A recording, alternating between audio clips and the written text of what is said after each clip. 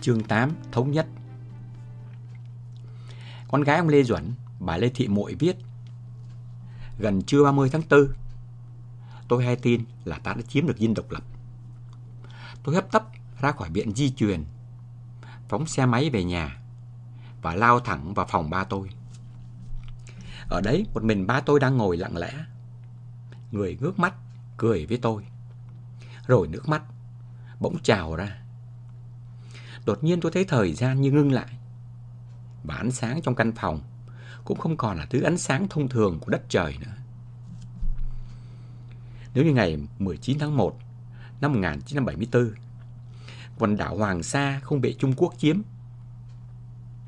thì Việt Nam dưới thời Lê Duẩn đã bao gồm những gì mà Hoàng đế Gia Long mở mang và thâu tóm được. Thống nhất Giang Sơn đã là khó, nhưng còn khó hơn khi thống nhất lòng người. Nếu thời gian ngưng lại ở thời điểm 30 tháng 4 năm 1975, lịch sử chắc chắn sẽ có một cách nhìn khác về vai trò của Lê Duẩn. Nước Việt Nam là một. Việc ông Lê Duẩn phải chờ ở Đà Nẵng cho đến ngày 9 tháng 5 năm 75 mới vào được Sài Gòn để chờ Trung ương Cục chuẩn bị. Theo ông Trần Quỳnh, khi ấy là trợ lý Lê Duẩn, đã làm cho anh ba thoáng có sự lo lắng. Cho dù chiến thắng bắt đầu bằng những mệnh lệnh phát đi từ Tổng hành dinh, nhưng đoàn quân tiến về Sài Gòn trong ngày 30 tháng 4 75 còn mang theo cả mặt trận dân tộc giải phóng miền Nam và chính phủ lâm thời Cộng hòa Việt Nam, chấm dứt sự tồn tại của một thực tế chính trị được công nhận bởi 23 quốc gia. Sao cho trong ấm ngoài êm, cũng có nhiều điều lo nghĩ. Theo tướng Giáp, chủ trương thành lập Mặt trận Dân tộc Giải phóng miền Nam ngày 20 tháng 12 năm 1960 và Chính phủ lâm thời Cộng hòa miền Nam ngày 8 tháng 6 năm 1969 là của anh ba và Bộ Chính trị. Tuy nhiên, lá cờ sao vàng nửa đỏ nửa xanh của tổ chức này đã từng làm cho không ít người tin vào những tuyên bố trung lập của chính phủ lâm thời. Không ít thanh niên trí thức miền Nam đã hướng về mặt trận, nhất là khi họ bắt đầu bất bình với cung cách quan lại của chế độ Ngô Đình Diệm, khó chịu với sự có mặt của người Mỹ trên đường phố, trong các quán bar và sự can thiệp ngày càng sâu của Mỹ vào chính trị. Ảnh hưởng của mặt trận có vẻ như tăng hơn khi lôi kéo được trí thức có uy tín bỏ Sài Gòn ra chiến khu. Trong đó có cả những trí thức đã từng chống cộng như ông Lâm Văn Tết. Đặc biệt khi liên minh các lực lượng dân tộc, dân chủ và hòa bình do luật sư Trịnh Đình Thảo làm chủ tịch quyết định ra thì nhiều người dân miền Nam bắt đầu nghĩ về mặt trận như là một ngọn cờ chống ngoại xâm, thay vì quan tâm tới bản chất Việt Cộng của tổ chức mà ai cũng biết là được lập ra từ Hà Nội. Uy tín của những trí thức trong liên minh này đã giúp cho mặt trận gây ảnh hưởng đến các tổ chức của lực lượng thứ ba, như phong trào dân tộc tự quyết do luật sư Nguyễn Long làm chủ tịch, phong trào bảo vệ nhân phẩm và quyền phụ nữ do bà Ngô Bá Thành đứng đầu, lực lượng bảo vệ văn hóa dân tộc của giáo sư Lê Văn Giáp, ủy ban vận động đòi cải thiện chế độ lao tử gồm nhiều nhân sĩ trí thức, linh mục như Chân Tín Nguyễn Ngọc Lan, lực lượng hòa giải dân tộc, tổ chức nhân dân đòi thi hành Hiệp định Paris của luật sư Trần Ngọc Liễn. Tính đến năm 1975, Chính phủ cách mạng lâm thời Cộng hòa miền Nam Việt Nam do kiến trúc sư Huỳnh Tấn Phát làm chủ tịch đã được 23 nước thuộc phe xã hội chủ nghĩa và thế giới thứ ba công nhận. Việc thành lập các cơ quan của Chính phủ lâm thời Cộng hòa miền Nam đều được quyết định bởi Ban Bí thư Đảng Lao động Việt Nam. Các văn bản của cơ quan này nói rõ rằng những tổ chức nhân dân chính phủ lâm thời ấy được lập ra là do sự cần thiết phải triển khai công tác trên mặt trận đấu tranh ngoại giao và hoạt động tranh thủ quốc tế trong giai đoạn chống Mỹ. Từ cuối năm 72, chủ trương hình thành một miền Nam của chính phủ 3 thành phần đã giao không ít hy vọng cho lực lượng thứ ba. Bản thân tướng Dương Văn Minh trong tuần lễ vận động để thay thế ông Trần Văn Hương cũng đã tính đến khả năng thành lập một hội đồng quốc gia hòa giải và hòa hợp dân tộc. Nhưng trong ngày 1 tháng 5 năm 75, thái độ của Hà Nội đã được thể hiện dứt khoát trong điện 601 do Tố Hữu thay mặt ban bí thư gửi cho Phạm Hùng, bí thư Trung ương Cục. Xin báo để các anh biết, theo ý kiến văn 3 về chính phủ không còn thành phần, không còn vấn đề 3 thành phần. Cấu tạo chính phủ không thể có bọn tay sai Mỹ, không để cho Mỹ có chỗ dựa, và phải làm cho quần chúng thấy rõ sức mạnh, thế mạnh của cách mạng.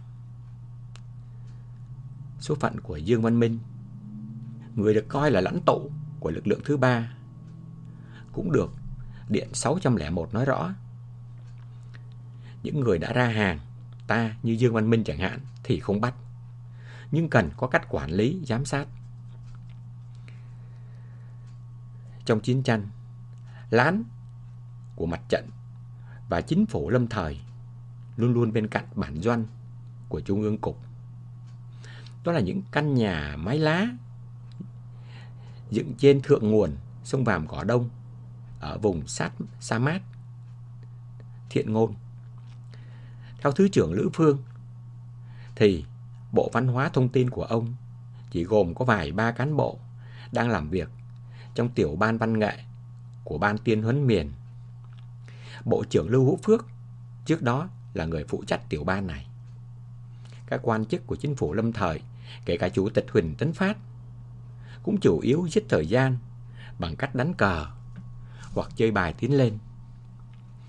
Mọi phát ngôn của mặt trận, dù lớn hay nhỏ, đều do Trung ương Cục chuyển sang để các quan chức mặt trận đọc trước máy ghi âm của Đài Phát thanh Giải phóng. Hầu hết những thành viên mặt trận đều là đảng viên, kể cả những người như bà Bộ trưởng Dương Quỳnh Hoa, ông Bộ trưởng Trần Bổ Kiếm. Có người vào đảng từ trước rồi được phân vai, có người vào rừng rồi được kết nạp. Nhưng khi đã vào rồi, nhận ra đại cục mà mình đang tham gia, hầu hết các thành viên đều để cho cách mạng sử dụng tên tuổi của mình, đồng thời trực tiếp diễn xuất với tinh thần của người trong cuộc. Trong thời điểm lôi kéo người dân trước lựa chọn sinh tử giữa cách mạng và quốc gia, những trí thức mặt trận này ít nhiều đã tạo niềm tin và hòa bình và hòa hợp dân tộc cho những người ở bên kia chiến tuyến. Khi chiến tranh hoàn toàn kết thúc, những trí thức có lương tâm cũng cắn rứt trước số phận của những người đã đi theo những lời tuyên bố đứng tên mình. Nhưng khi vừa về đến Sài Gòn, vai trò của họ cũng đã bắt đầu chấm dứt. Không mấy ai trong số họ có cơ hội để thực hiện với dân chúng những lời đã hứa. Bản thân của mỗi thành viên mặt trận khi trở lại thành phố cũng đụng chạm không ít vấn đề cá nhân. Phần lớn biệt thự, điền trang, nhà máy của ngay cả các nhân vật lớn như Lâm Văn Tét, Trịnh Đình Thảo cũng đã bị chính quyền 30 tháng 4 tiếp quản. Quan trọng hơn là khi cầm lấy ngọn cờ mặt trận, động cơ của nhiều người là chống Mỹ thay vì ý thức hệ. Họ không khỏi băn khoăn khi nhận thấy ngay trong những ngày đầu tháng 5 năm 1975, nhiều địa phương bắt đầu thống nhất cung cách điều hành theo miền Bắc. Có tỉnh, chính quyền mới buộc người dân phải xin cấp biển đăng ký cả xe đạp. Có người chi tiết tưởng là vụn vặt, nhưng cũng khiến cho không ít người miền Nam chạnh lòng. Dân miền Nam đã quen cầm miếng sườn nung núc thịt nạc, nhưng sau giải phóng, mậu dịch viên quốc doanh bán cho họ miếng sườn chỉ còn xương sẩu. Không ai tiến hành một cuộc chiến tranh tiêu tốn hàng triệu sinh linh để kết quả cuối cùng Việt Nam vẫn tồn tại hai quốc gia. Nhưng hình ảnh miền Bắc cũng làm cho không ít trí thức kháng chiến miền Nam băn khoăn. Nhiều người đã một vài lần được đưa ra miền Bắc, chứng kiến sự lạc hậu về văn hóa xã hội, sự tàn tạ về kinh tế sau gần 2 thập kỷ xây dựng xã hội chủ nghĩa. Bên trong, các thành viên mặt trận cũng có những ý kiến gay gắt. Trong phiên họp nội bộ của Hội nghị Hiệp thương Thống nhất, một số thành viên của chính phủ lâm thời đã đề nghị đồng ý nguyên tắc là thống nhất, nhưng cần phải có thời gian để cho hai miền đất nước chia cắt có thời gian hòa hợp với nhau. Thế nhưng lúc bấy giờ, tiếng nói của vai trò mặt trận vô cùng giới hạn. Bắc hóa. Không chỉ các thành viên mặt trận và chính phủ lâm thời, trong những ngày ấy, nhiều cán bộ Trung ương Cục trở về thành phố cũng có cảm giác bơ vơ vì chưa được phân công. Trong khi làn sóng cán bộ chi viện từ miền Bắc vào lặng lẽ chiếm lĩnh dần các trụ sở và vai trò then chốt. Nhà báo Pháp Jean Lacouture quan sát tiến hành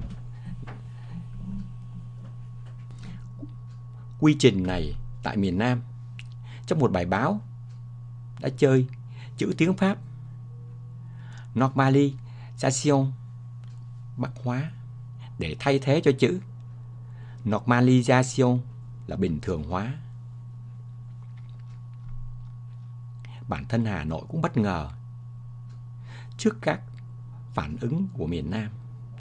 Ngày 21 tháng 4 năm 1975, với tinh thần chi viện mọi mặt cho nửa nước vừa giải phóng, Ban Bí thư gửi thông chi 316 ra lệnh cho các ngành ở miền Bắc có trách nhiệm giúp đỡ xây dựng kiện toàn ngành mình ở miền Nam.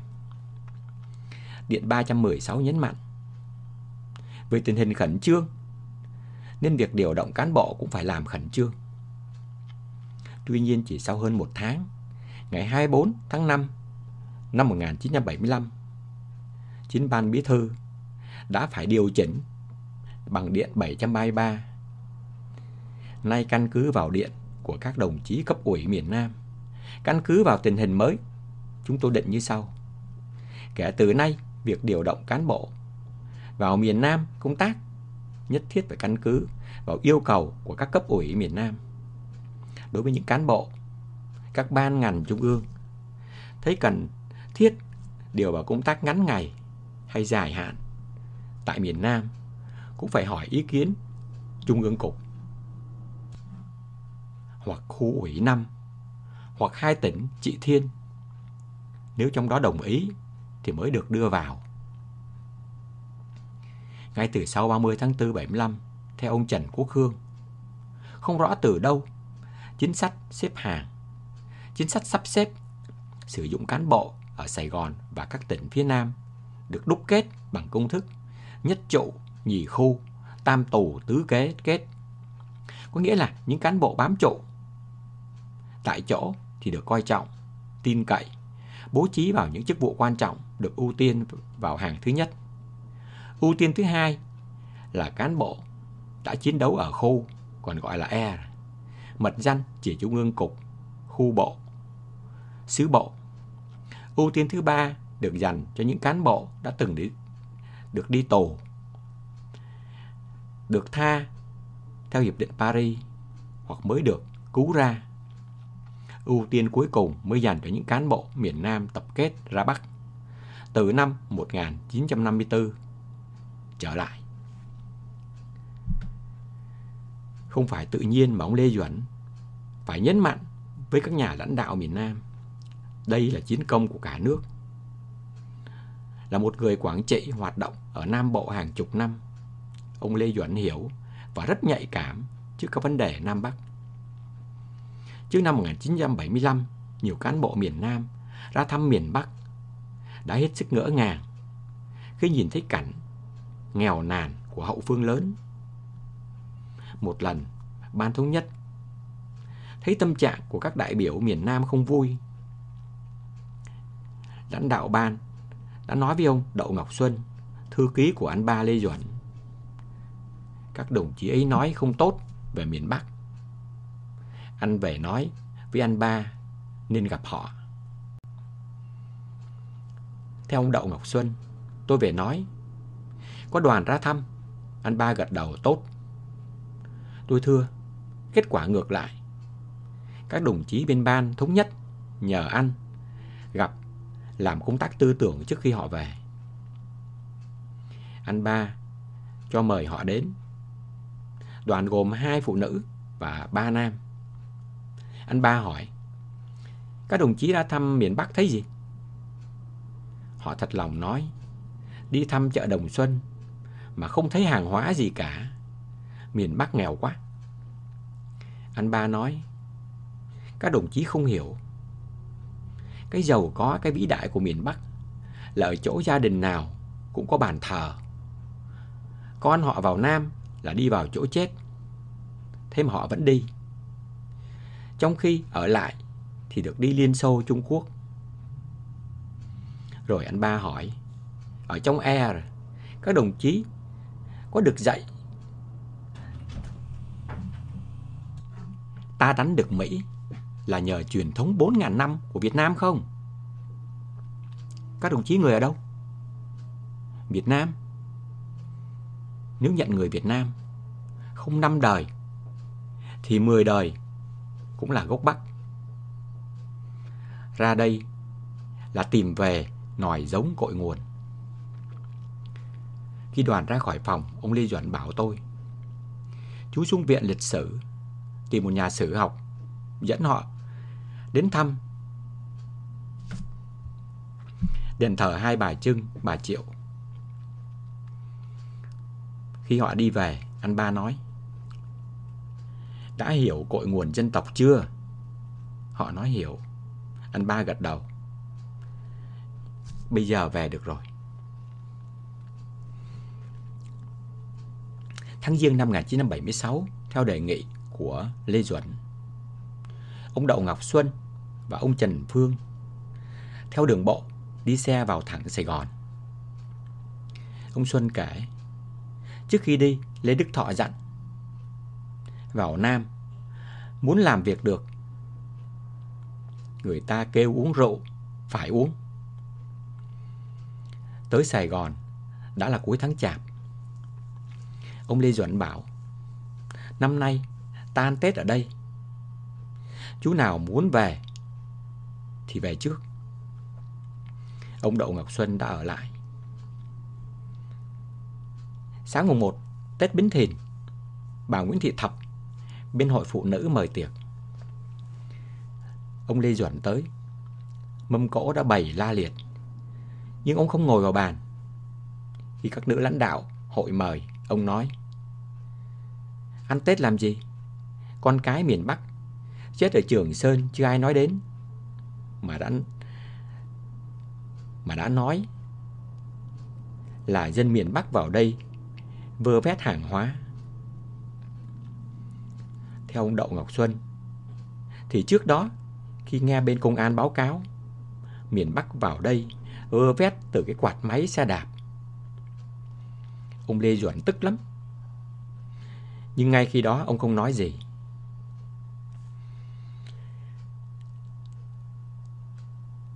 Bà Bảy Huệ, phu nhân của ông Nguyễn Văn Linh, đỡ lời.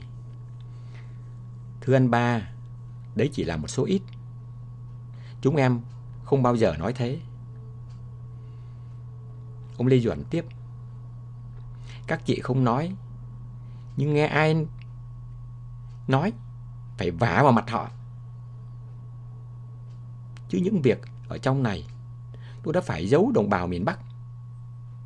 Ví dụ như chuyện các chị để cho bộ đội chết đói ở Trường Sơn. Xương máu con người ta không tiếc. Giờ mua cái quạt thì các chị kêu ca. Theo ông Đậu Ngọc Xuân, nghe ông Lê Duẩn nói đến đó, các chị Nam Bộ khóc như mưa. Trước đó, theo ông Nguyễn Thành Thơ, tại hội nghị cán bộ toàn quốc do ông Lê Duẩn chủ trì, tổ chức sau hội nghị Trung ương 24 tại trường Công an thành phố ở Thủ Đức, Phó Bí thư Trung ương Cục Nguyễn Văn Linh nói nên tiến hành ngay thống nhất lãnh thổ, thống nhất đảng, đoàn thể, mặt trận, nhà nước, quân đội. Nhưng về kinh tế, đề nghị để nó phát triển như nó có. Ta xem ưu khuyết, cái gì phát huy, cái gì bỏ.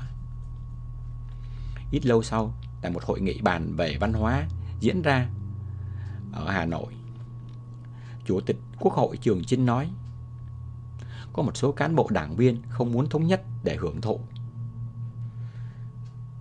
Sau hội nghị đó, ông Nguyễn Thành Thơ cùng ông Trần Bạch Đằng đã đến nhà Lê Đức Thọ, trưởng ban tổ chức Trung ương Đảng.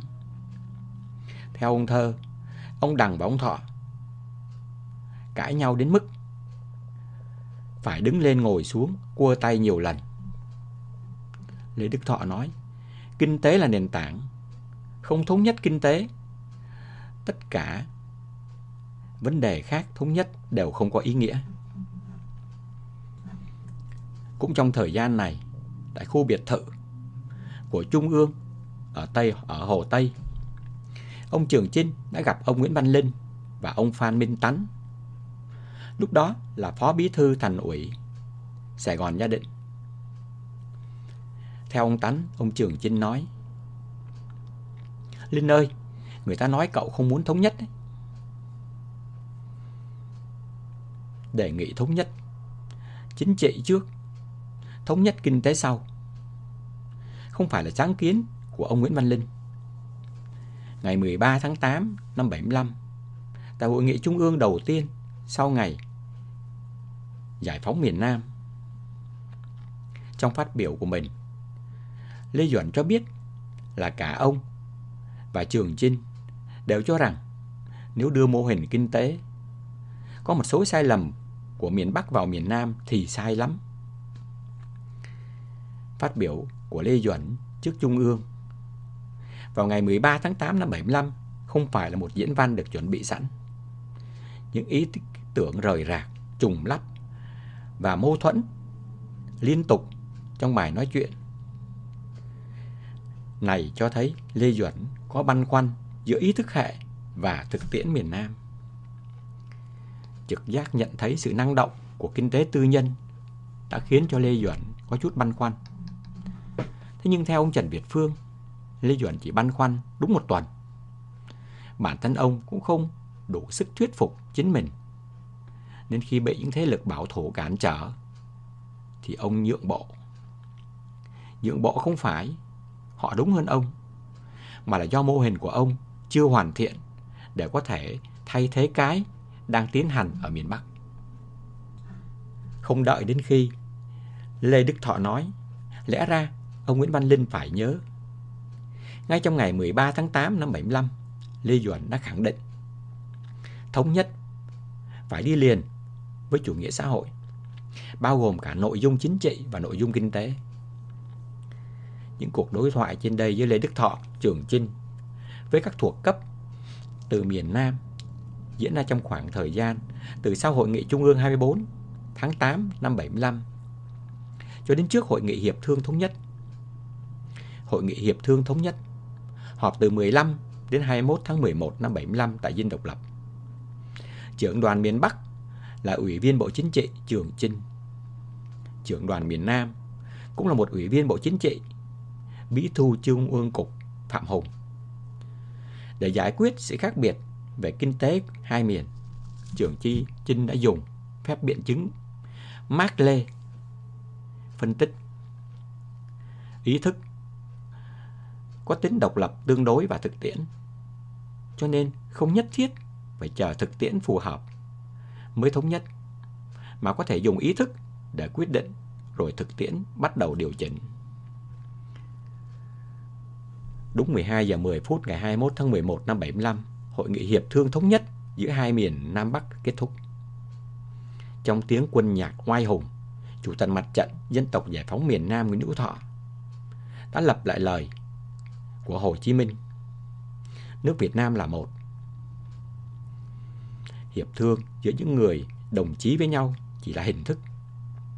Kể từ ngày 30 tháng 4 75, đất nước, quyền lực đã ở trong tay Đảng Cộng sản Việt Nam. Thống nhất chỉ đồng nghĩa với việc Bắc hóa mô hình kinh tế, cuộc lánh nạn của những người di cư. Vì thế chỉ có giá trị 20 năm. Những gì mà họ lo sợ và bỏ chạy hồi năm 1954, sau ngày 30 tháng 4 năm 1975, lại ở ngay trước mắt. Chủ nghĩa xã hội. Nhiều người vẫn trích dẫn nghị quyết Hội nghị Trung ương 24. Trong một thời gian nhất định, ở miền Nam có nhiều thành phần kinh tế để phê phán các chiến dịch cải tạo tư sản. Trên thực tế, ngay sau khi các ủy viên Trung ương từ Hội nghị Trung ương 24 trở về, chiến dịch X2 được triển khai gần như ngay lập tức. Khi đưa cả hai miền tiến lên chủ nghĩa xã hội, thay vì phải phân tích thực tiễn, các nhà hoạch định chính sách đã tuân theo những nguyên lý của Mác Lênin, đã thiết lập quan hệ sản xuất xã hội chủ nghĩa, thì việc loại bỏ giai cấp tư sản là không tránh khỏi. Ngày 1 tháng 9 năm 75, tại Dinh Độc Lập, khi Thường vụ Trung ương Cục làm việc với Thành ủy Sài Gòn Gia Định để thông qua kế hoạch chiến dịch X2, các thành viên chủ chốt như Nguyễn Văn Trân, Võ Văn Kiệt, Nguyễn Văn Linh đều thống nhất coi giai cấp tư sản là đối tượng của cách mạng. Chủ trì buổi làm việc, Phó Bí thư Trung ương Cục Nguyễn Văn Linh thậm chí còn đòi thanh toán hết giai cấp tư sản và tỏ ra chưa thỏa mãn với con số 60 tên tư sản bị đánh đợt đầu trong chiến dịch X2. Ông Linh nghiên cứu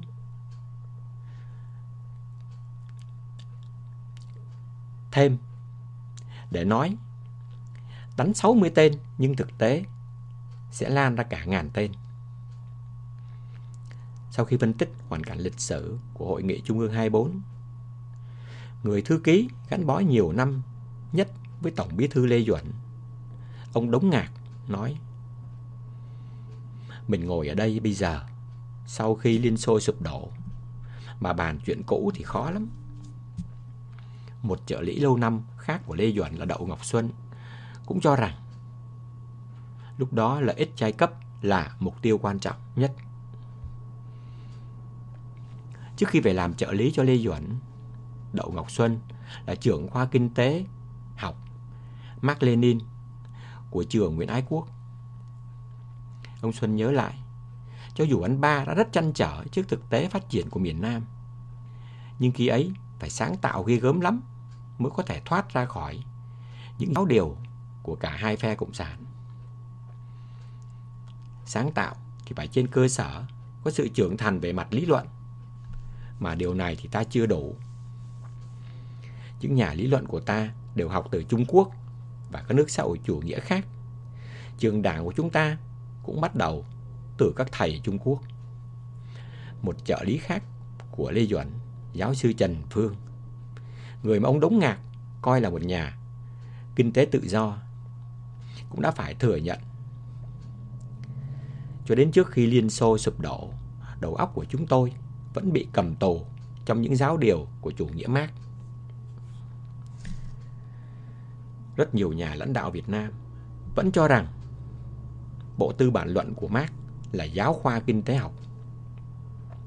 Những người thực sự có được học về Mác một cách bài bản ở Đại học Đông Phương như Trần Phú, Nguyễn Thị Minh Khai, Hà Huy Tập, Lê Hồng Phong thì đều đã bị người Pháp tử hình trước ngày cướp chính quyền. tác giả chính của các chính sách kinh tế áp dụng ở miền Nam. Hơn 2 thập niên, ông Lê Duẩn chỉ học hết lớp 4 rồi đi làm nhân viên hỏa xa. Nhiều nhà lãnh đạo của Đảng Cộng sản Việt Nam chỉ học các Mác qua các bạn tù. Nhiều người phải sau khi nắm quyền mới học, với sự giúp đỡ của chính những người giúp việc. Nhưng cho dù có học thì theo ông Đậu Ngọc Xuân, bộ tư bản mênh mông, gần như không có lãnh đạo nào đọc hết.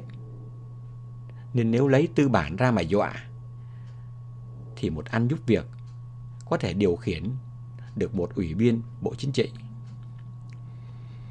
Ông Đậu Ngọc Xuân kể mấy anh giúp việc ông Trường Chinh trong thập niên 1960 là rất hay chích các Mác Lênin.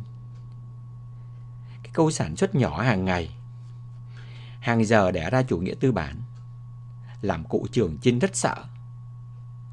Không chỉ bởi niềm tin giáo điều tuân thủ Mác, còn là vấn đề kỷ luật. Theo ông Đống Ngạc, những lần đi Liên Xô, anh ba đã thấy cách quản lý kinh tế của Liên Xô rất dễ làm mất đi sự sáng tạo của quần chúng. Nhưng lúc đó, Liên Xô thường nghe ngóng xem Việt Nam có đi chật đường không.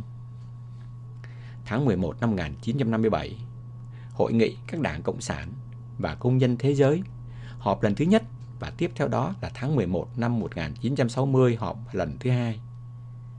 Tại đây, các đảng và các nước xã hội chủ nghĩa anh em đã ký tuyên bố chung. Kinh nghiệm của Đảng Cộng sản Liên Xô trong công cuộc xây dựng chủ nghĩa xã hội và chủ nghĩa cộng sản có ý nghĩa nguyên tắc đối với toàn bộ phong trào cộng sản quốc tế. Tại hội nghị tháng 11 năm 1960, các đảng cộng sản đã nhất trí lên án hình thức Nam Tư, gọi mô hình Nam Tư là chủ nghĩa cơ hội quốc tế, là lý luận của bọn theo chủ nghĩa xét lại hiện đại. Ngày 29 tháng 5 năm 1958, tức là chỉ sau hơn nửa năm ra Hà Nội, trong một cuộc nói chuyện trước 1.000 cán bộ cao cấp, Lê Duẩn đã cực lực đả kích chủ nghĩa xét lại Nam Tư. Thật khó để đánh giá cuộc nói chuyện được đăng trên báo Nhân dân này của Lê Duẩn là một xuất phát từ nhận thức cá nhân, hay chỉ để gửi đến một thông điệp chính trị đến Liên Xô. Lê Duẩn lúc ấy sắp trở thành tổng bí thư của một đảng vệ tinh, mà Liên Xô thì rất cứng rắn với những anh em không chịu tuân theo kinh nghiệm của họ. Cán bộ tuyên huấn trong các quốc gia cộng sản, đặc biệt là Việt Nam, có thể dựa trên niềm tin khi lập đi rằng một xã hội tổ chức trên cơ sở khoa học thuyết Mác Lênin mở ra những khả năng vô tận để phát triển kinh tế và văn hóa, để đảm bảo cho mọi người một mức sống cao, một đời sống hòa bình và hạnh phúc. Nhưng những người nắm quyền thì biết rõ sự kiện Liên Xô đưa xe tăng vào nghiến nát các cuộc biểu tình ở thủ đô Budapest vào tháng 11 năm 1956, sau khi có những cải cách ở Hungary. Biết rõ sự kiện Liên Xô bắt đi nhà cải cách, bí thư thứ nhất Tiệp Khắc Alexander Duycek vào tháng 8 năm 1968.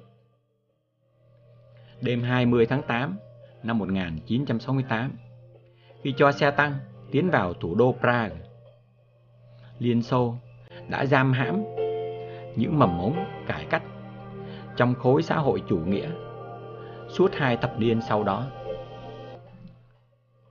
Cũng phải thừa nhận, cuối thập niên 1950, đầu năm 1960, Liên Xô đã tạo ra nhiều thành tựu. Tháng 6 năm 1954, khánh thành nhà máy điện nguyên tử đầu tiên trên thế giới. Tháng 10 năm 7, phóng vệ tinh nhân tạo đầu tiên vào vũ trụ. cũng trong năm 1957, thử nghiệm thành công tên lửa vượt Đại Châu.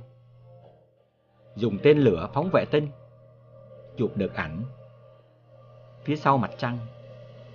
Những thành tựu này được mô tả là đã làm cho các nước trong phe xã hội chủ nghĩa nức lòng, các nước phương Tây hốt hoảng. Tháng 11 năm 1960, Liên Xô đưa người bay vào vũ trụ. Theo sự tuyên truyền về hệ thống xã hội chủ nghĩa mạnh mẽ đến mức có lúc ở Việt Nam, ông Trần Phương, trợ lý Thủ tướng Phạm Văn Đồng đã phải làm thơ than: trăng Trung Hoa tròn hơn trăng nước Mỹ, đồng hồ Liên Xô tốt hơn đồng hồ Thụy Sĩ. Con đường của bác. Ông Đống Ngạc cho rằng sẽ là không công bằng nếu nghĩ tác giả các chính sách cải tạo nóng vội đi lên chủ nghĩa xã hội là của Lê Duẩn. Theo ông Đống Ngạc, chính Bác Hồ là người ký luật hợp tác xã và chính sách cải tạo tư sản mà sau năm 1975 ta áp dụng. Khi cướp được chính quyền, trong bản tuyên ngôn độc lập đọc tại Ba Đình vào ngày 2 tháng 9 năm 45, thay vì trích dẫn Mác hay Lenin, Hồ Chí Minh đã mở đầu bằng những lời bất hủ mà ông nói rõ là lấy trong bản tuyên ngôn độc lập 1776 của nước Mỹ. Tất cả mọi người đều sinh ra có quyền bình đẳng, tạo hóa cho họ những quyền không ai có thể xâm phạm. Trong những quyền ấy có quyền được sống, quyền tự do và quyền mưu cầu hạnh phúc. Phần trích dẫn thứ hai của Hồ Chí Minh trong bản tuyên ngôn cũng từ cuộc cách mạng giai cấp tư sản, cách mạng Pháp năm 1791. Cho dù từng sống ở Liên Xô trong thập niên 1930, thời kỳ huy hoàng nhất của chế độ Cộng sản, Hiến pháp năm 1946, bản hiến pháp được coi là của Hồ Chí Minh, đã không hề bóng dáng của nhà nước Xô Viết. Thật khó để biết đâu là sách lược, đâu là quan điểm chính trị của ông. Sau những nỗ lực tìm kiếm sự công nhận của phương Tây bất thành, năm 1948, cho dù vẫn bị Stalin khước từ, Hồ Chí Minh chính thức xác nhận mình là một người cộng sản. Nhưng chiến thắng của Mao Trạch Đông ở Trung Quốc vào tháng 10 năm 1949 mới là sự kiện ảnh hưởng mang tính bước ngoặt đối với những lựa chọn sau đó của Hồ Chí Minh. Cho dù bị các đảng viên của mình gọi là một người quốc tế giả danh, chính Mao Trạch Đông đã đích thân bào chữa cho Hồ Chí Minh. Trong một bức điện gửi Lưu Thiếu Kỳ vào ngày 27 tháng 1 năm 1950, Mao Trạch Đông cho rằng còn quá sớm để xem việc Hồ Chí Minh ngụy trang đảng của ông ấy và tuyên bố trung lập đối với Việt Nam Dân Chủ Cộng Hòa là sai phạm mang tính nguyên tắc. Bởi cuộc đấu tranh của người Việt Nam không hề chịu hậu quả trước hai quyết định đó. Năm 1949, cũng chính Mao Trạch Đông giải thích với Stalin: Hồ Chí Minh là một người theo chủ nghĩa quốc tế. Việc ông ta giải tán đảng là một quyết định tình thế để cứu cuộc đấu tranh chống Pháp. Chính Mao đã thuyết phục Stalin công nhận và thiết lập quan hệ về đảng với nhà nước với Hồ Chí Minh, người trước đó đã bị ông ta ghẻ lạnh. Quan hệ với Mao Trạch Đông và Stalin càng nồng ấm thì chuyên chính vô sản lại càng nhanh chóng được áp dụng ở Việt Nam. Ông Hoàng Tùng, Chánh Văn phòng Trung ương kể, năm 1950, khi đến Điện Kremlin, Hồ Chí Minh vẫn bị Stalin quy kết: không cải cách ruộng đất, không dựa vào nông dân, lại đoàn kết với địa chủ. Dân tộc chủ nghĩa thế này thì còn gì là Đảng Cộng sản nữa. Stalin đã chỉ 2 cái ghế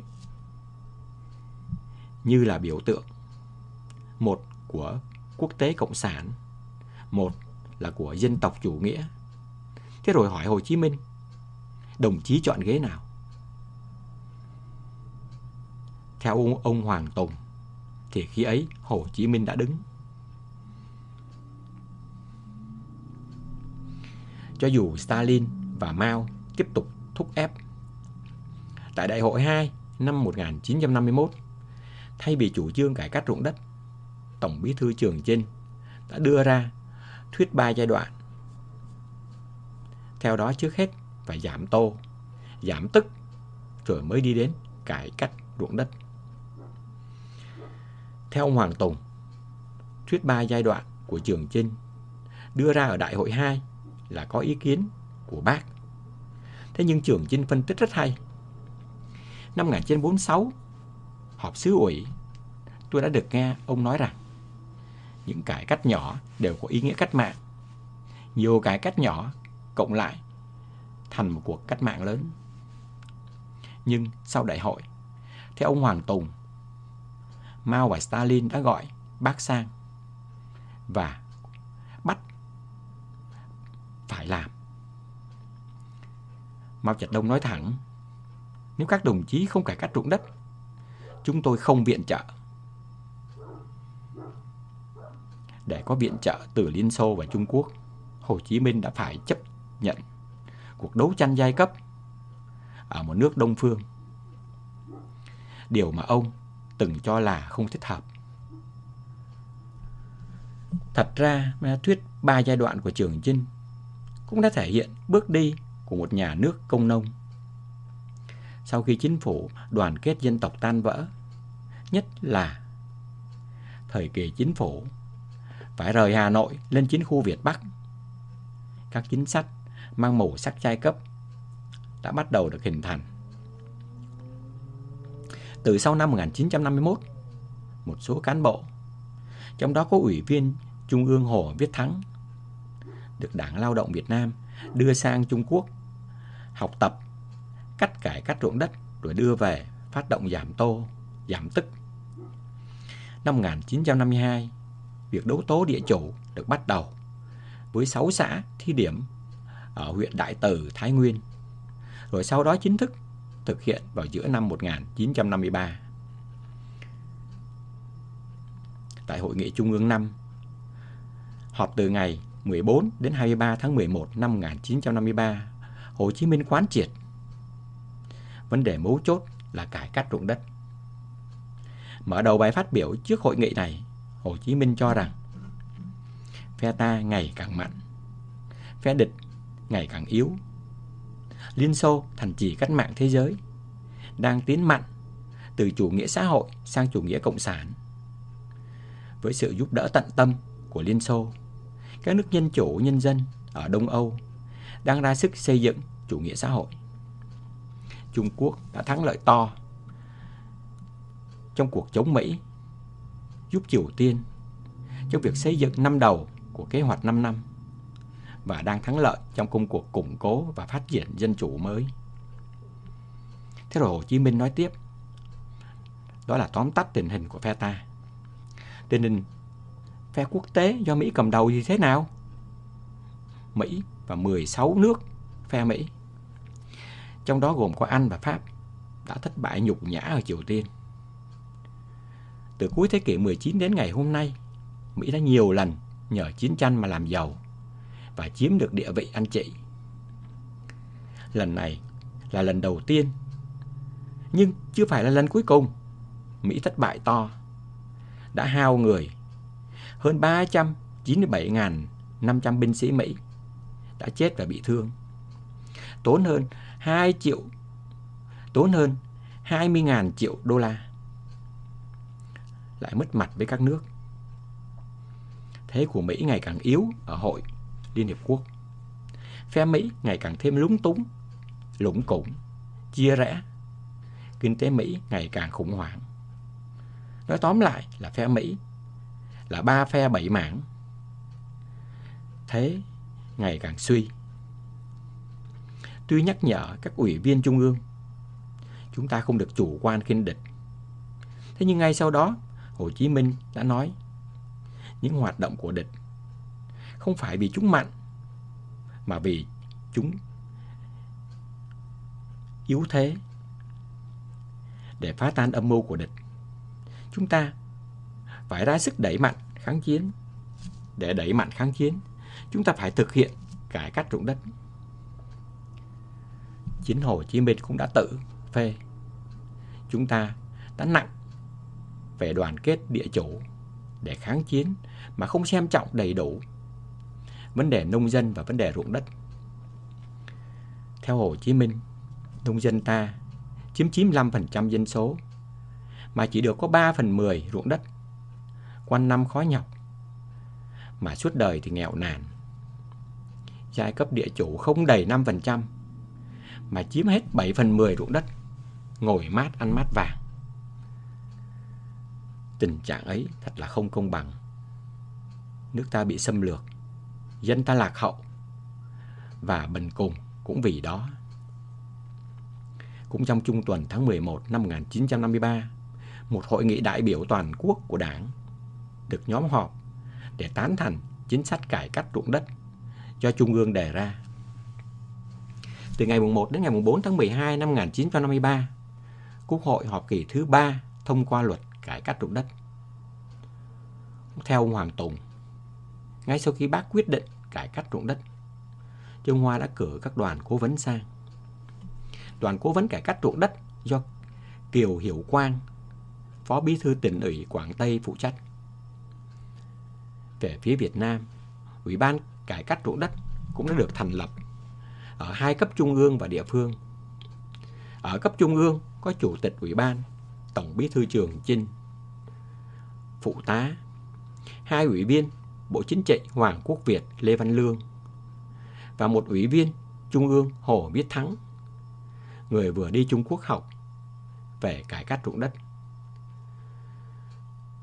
Tại địa phương, mỗi tỉnh lập ra 10 đoàn, mỗi đoàn có khoảng 100 cán bộ. Đoàn trưởng nhận lệnh trực tiếp từ Ủy ban cải cách, không qua hệ thống đảng và chính quyền địa phương. Mỗi đoàn lại chia ra thành nhiều đội. Đội trưởng được chọn trong số bần nông hay bần cố nông. Đội có quyền hành tuyệt đối chỉ nhận lệnh từ ban cải cách. Trước khi những cuộc đấu tố địa chủ diễn ra, các cán bộ cải cách được đưa về làng thực hiện chính sách tam cùng: cùng làm việc, cùng ăn, cùng ngủ. Vào làng, cán bộ thấy ai là thành phần nghèo thì tam cùng để làm thân, rồi từ đó thăm nghèo hỏi khổ. Ngoài việc thu thập thông tin để xếp loại kẻ thù, đội còn khơi dậy người nông dân thổ lộ nỗi niềm, khơi gợi lòng căm thù và tìm kiếm những người có thể bồi dưỡng để tham gia đấu tố. Những phụ nữ đã từng có quan hệ với những người giàu trong làng sẽ được đội động viên, thúc ép hoặc đe dọa để họ đứng ra tố là đã từng bị cường hào cưỡng ép. Vợ, con cái địa chủ cũng bị lôi kéo để đấu tố cha, chồng. Cải cách ruộng đất không chỉ mang lại tổn thất về mặt con người, mà còn phá vỡ những nền tảng đạo đức, làng xã, gia đình, những tôn ti trật tự giữa cha mẹ, vợ chồng, những giá trị mà người Việt phải mất hàng nghìn năm kiến tạo. Kể từ cuối năm 1952 đến năm 1956, trên địa bàn của 3.314 xã miền Bắc Việt Nam diễn ra 8 đợt phát động quần chúng giảm tô và 5 đợt cải cách ruộng đất, tịch thu hơn 70 vạn hecta, bằng 44,6% ruộng đất trong làng.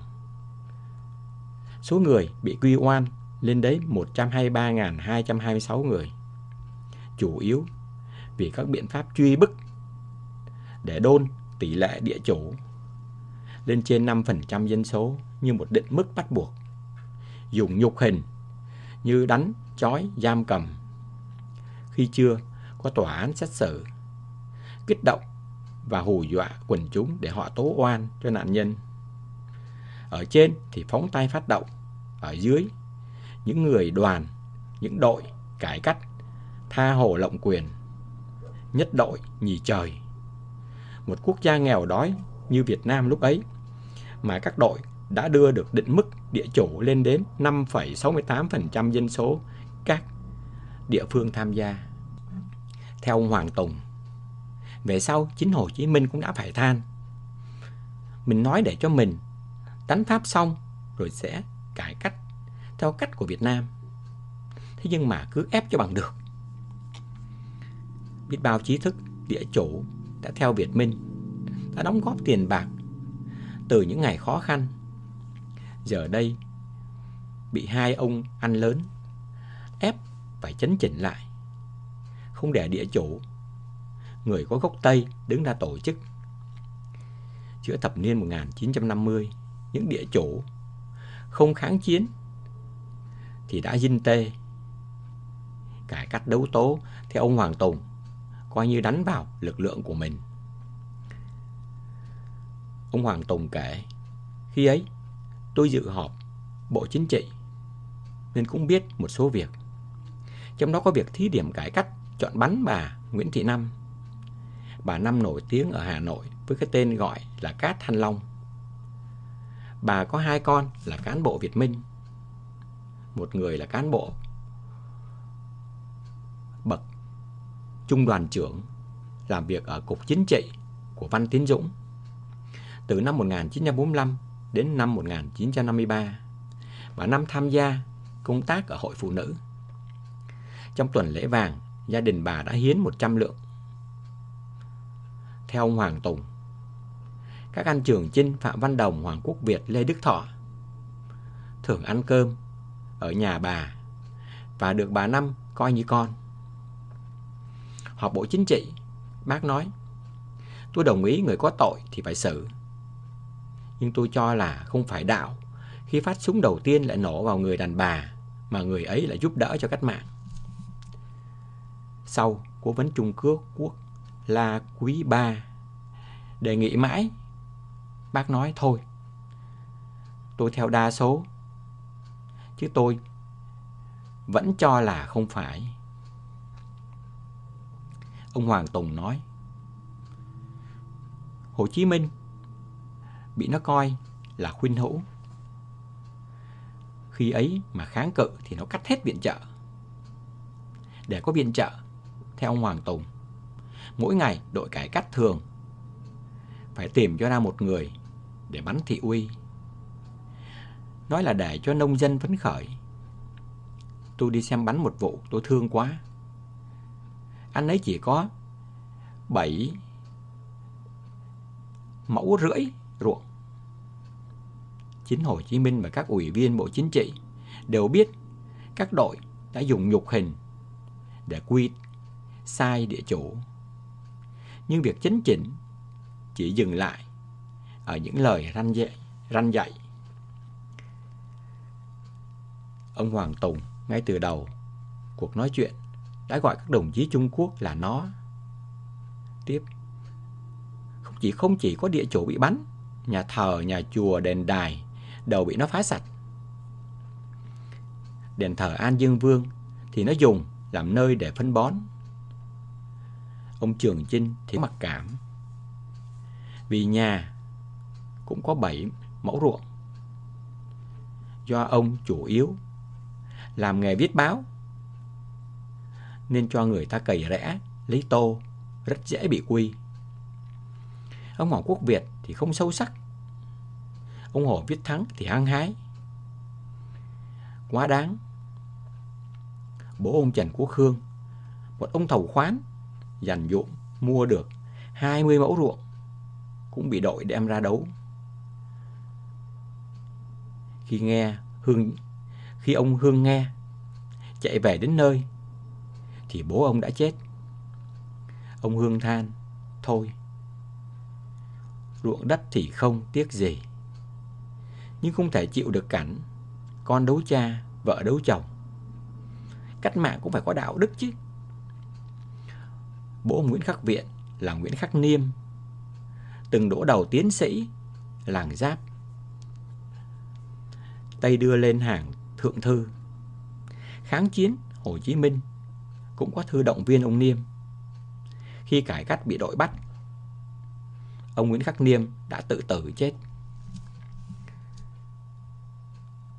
Cùng với cải cách ruộng đất, chiến dịch chỉnh đốn tổ chức đảng và chính quyền mà Hồ Chí Minh ca ngợi trong báo cáo trước Hội nghị Trung ương 5 cũng đã gây tổn thương nặng nề cho đảng. Ông Hoàng Tùng nuối tiếc, mình không hiểu tâm ý Trung Quốc là nó muốn sửa ta. Việc đầu tiên là họ sửa quân đội, lập ra chức chính ủy. Chính ủy là người bao trùm lên tư lệnh. Ý họ muốn nhắm vào ông Giáp, một vị tướng xuất thân từ trí thức và mới chỉ tham gia Đảng Cộng sản từ năm 1940. Trung Quốc cho rằng ông Giáp xuất thân không phải là công nông, mà nắm quân đội là không ổn. Có người mà tôi ngờ là Lý Ban, phó của Văn Tiến Dũng, đưa cho cố vấn Trung Quốc một danh sách những cán bộ xuất thân không phải là công nông, định để gạt ra khỏi quân đội. Ông Giáp đưa danh sách đó cho bác. Bác bảo đốt ngay. Thay bằng ấy người thì quân đội không còn cán bộ. Có đến 71,66% phú nông bị quy sai là địa chủ. Theo ông Hoàng Tùng, Pháp và Mỹ chỉ phải chịu trách nhiệm một phần. Chính cải cách ruộng đất, đánh thuế công thương nghiệp và cải tạo tư sản đã là nguyên nhân chính để khiến cho hơn 1 triệu người miền Bắc phải di cư vào Nam.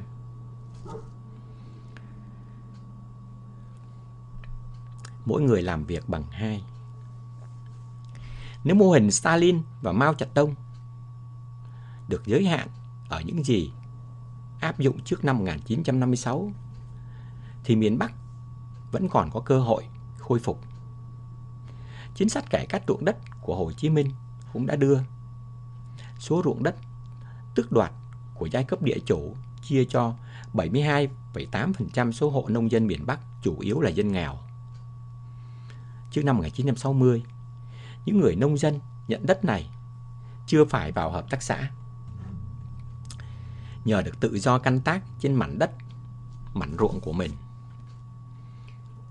họ đã khiến cho nền nông nghiệp miền Bắc có một giai đoạn phát triển khá đẹp. Tầng lớp tiểu thương, tiểu chủ cũng đạt mức tăng trưởng nhanh cả ở nông thôn và thành thị.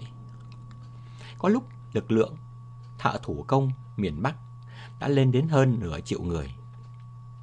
Đến cuối năm 1957, miền Bắc vẫn còn 78.456 cơ sở buôn bán. Cải cách ruộng đất đã không chỉ được nhớ đến như là một sai lầm nếu những người nông dân được chia ruộng tiếp tục được làm chủ đất đai của họ. Hội nghị quốc tế các đảng anh em lần thứ nhất mà Hồ Chí Minh tham gia, họp tại Moscow tháng 11 năm 1957, đã khẳng định nguyên lý xây dựng chủ nghĩa xã hội, thiết lập nền chuyên chính vô sản dưới hình thức này hay hình thức khác, thủ tiêu chế độ sở hữu tư bản chủ nghĩa và xây dựng chế độ sở hữu công nghiệp, cải tạo công nghiệp theo chủ nghĩa xã hội, phát triển kinh tế có kế hoạch, thực hiện cách mạng tư tưởng văn hóa. Ngay sau khi từ Moscow trở về tháng 1 năm 1958, Hồ Chí Minh công bố chức quốc dân. Thời kỳ khôi phục kinh tế đã kết thúc và mở đầu thời kỳ phát triển kinh tế một cách có kế hoạch. Trung tuần tháng 11 năm 1958, Trung ương họp hội nghị lần thứ 14 quyết định cải tạo xã hội chủ nghĩa đối với kinh tế cá thể của nông dân, thợ thủ công, người buôn bán nhỏ và kinh tế tư bản tư doanh. Ngay trong mùa thu năm 1958, đợt thí điểm đầu tiên về hợp tác xã nông nghiệp đã được tiến hành. Đến cuối năm 1960, 86% số hộ nông dân miền Bắc bị đưa vào 41.401 hợp tác xã. Đến cuối năm 1960, 97% hộ tư sản bị buộc phải vào công tư hợp doanh. Cho dù giai cấp tư sản miền Bắc đã phản ứng đôi khi khá gay gắt, tháng 4 năm 1959, nghị quyết Hội nghị Trung ương lần thứ 16 lại tuyên bố nếu trong hàng ngũ tư sản có người quyết chống lại sự cải tạo, trong trường hợp ấy đó là mâu thuẫn giữa ta và địch. Những phần tử tư sản cương quyết chống lại cải tạo xã hội chủ nghĩa là những phần tử tư sản phản động. Càng tuân thủ mô hình Liên Xô, tình hình kinh tế miền Bắc lại càng trở nên bi đát. Ngay từ những năm đầu 1960, từ công nghiệp, thương nghiệp cho đến tài chánh đều bị đình đốn. Đời sống cả nhân dân và cán bộ đều thiếu thốn khó khăn. Ở nông thôn, 80% thu nhập của các xã viên hợp tác xã có được là nhờ vào 5%, còn lại 95% diện tích ruộng đất đưa vào hợp tác xã chỉ để làm cho qua loa, tính công chia điểm. Cuộc sống ở nông thôn rất u ám. Ông Vũ Quốc Tuấn kể, năm 1965, tôi đạp xe về làng, thấy 8 giờ sáng nông dân mới ra đồng. Tôi nói, làm thế này thì đói. Bà con bảo, thì có cái gì ăn đâu mà không đói hả bác? Điều đáng nói, theo ông Tuấn, những người nông dân này đều vốn rất chí cốt với nghề nông. Khi còn ruộng cá thể, họ thức dậy từ 3-4 giờ sáng ra đồng. Vào hợp tác xã thì mãi tới khi mặt trời treo ngọn tre, nông dân mới bắt đầu uể oải cầm liềm, vác cuốc. Ngay từ khi đó, nông dân miền Bắc đã nói mỗi người làm việc bằng 2 để cho chủ niệm mua đài, mua xe. Khi còn là bí thư xứ ủy Nam Bộ, chính sách ruộng đất mà Lê Duẩn áp dụng ở miền Nam khá mềm dẻo. Nhưng khi trở thành bí thư thứ nhất, nhất là sau khi đi dự hội nghị quốc tế lần thứ 11, Lê Duẩn bắt đầu coi việc tuân thủ những kinh nghiệm của Liên Xô là vũ khí sắc bén. Sau Hồ Chí Minh, Lê Duẩn là nhà thiết kế chính, nếu không nói là duy nhất, của mô hình kinh tế miền Bắc suốt từ năm 1960 đến năm 1975. Và sau đó, ông cũng lại là nhà thiết kế chính của mô hình kinh tế cả nước từ năm 1975 cho đến giữa năm 1986.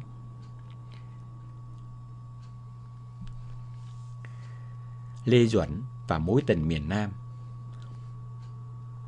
Ông Lê Duẩn được những người giúp việc mô tả như là một người có cái đầu, chỉ thích suy nghĩ. Chưa bao giờ ông thỏa mãn với những mô hình kinh tế áp dụng ở miền Bắc lúc bấy giờ. Ông thường xuyên đối thoại với những nhà lý luận hàng đầu, nhưng chưa có một ý tưởng nào tồn tại đủ lâu để có thể hình thành trong ông và trong nhóm chuyên gia một con đường rõ rệt. Ông Đống Ngạc kể, có một lần đi Hungary, thấy nông dân được canh tác tới 50 hecta ruộng, anh ba rất thích.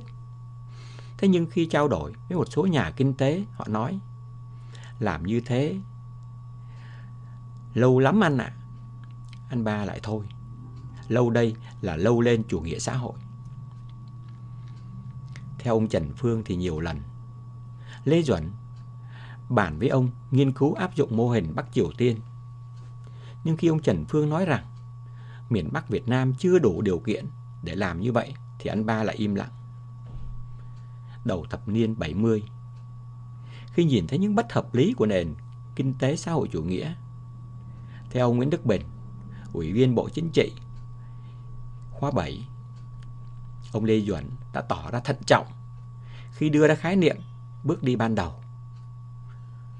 Ông Bình nói, khái niệm này đã làm nứt lòng giới lý luận đầu những năm 70.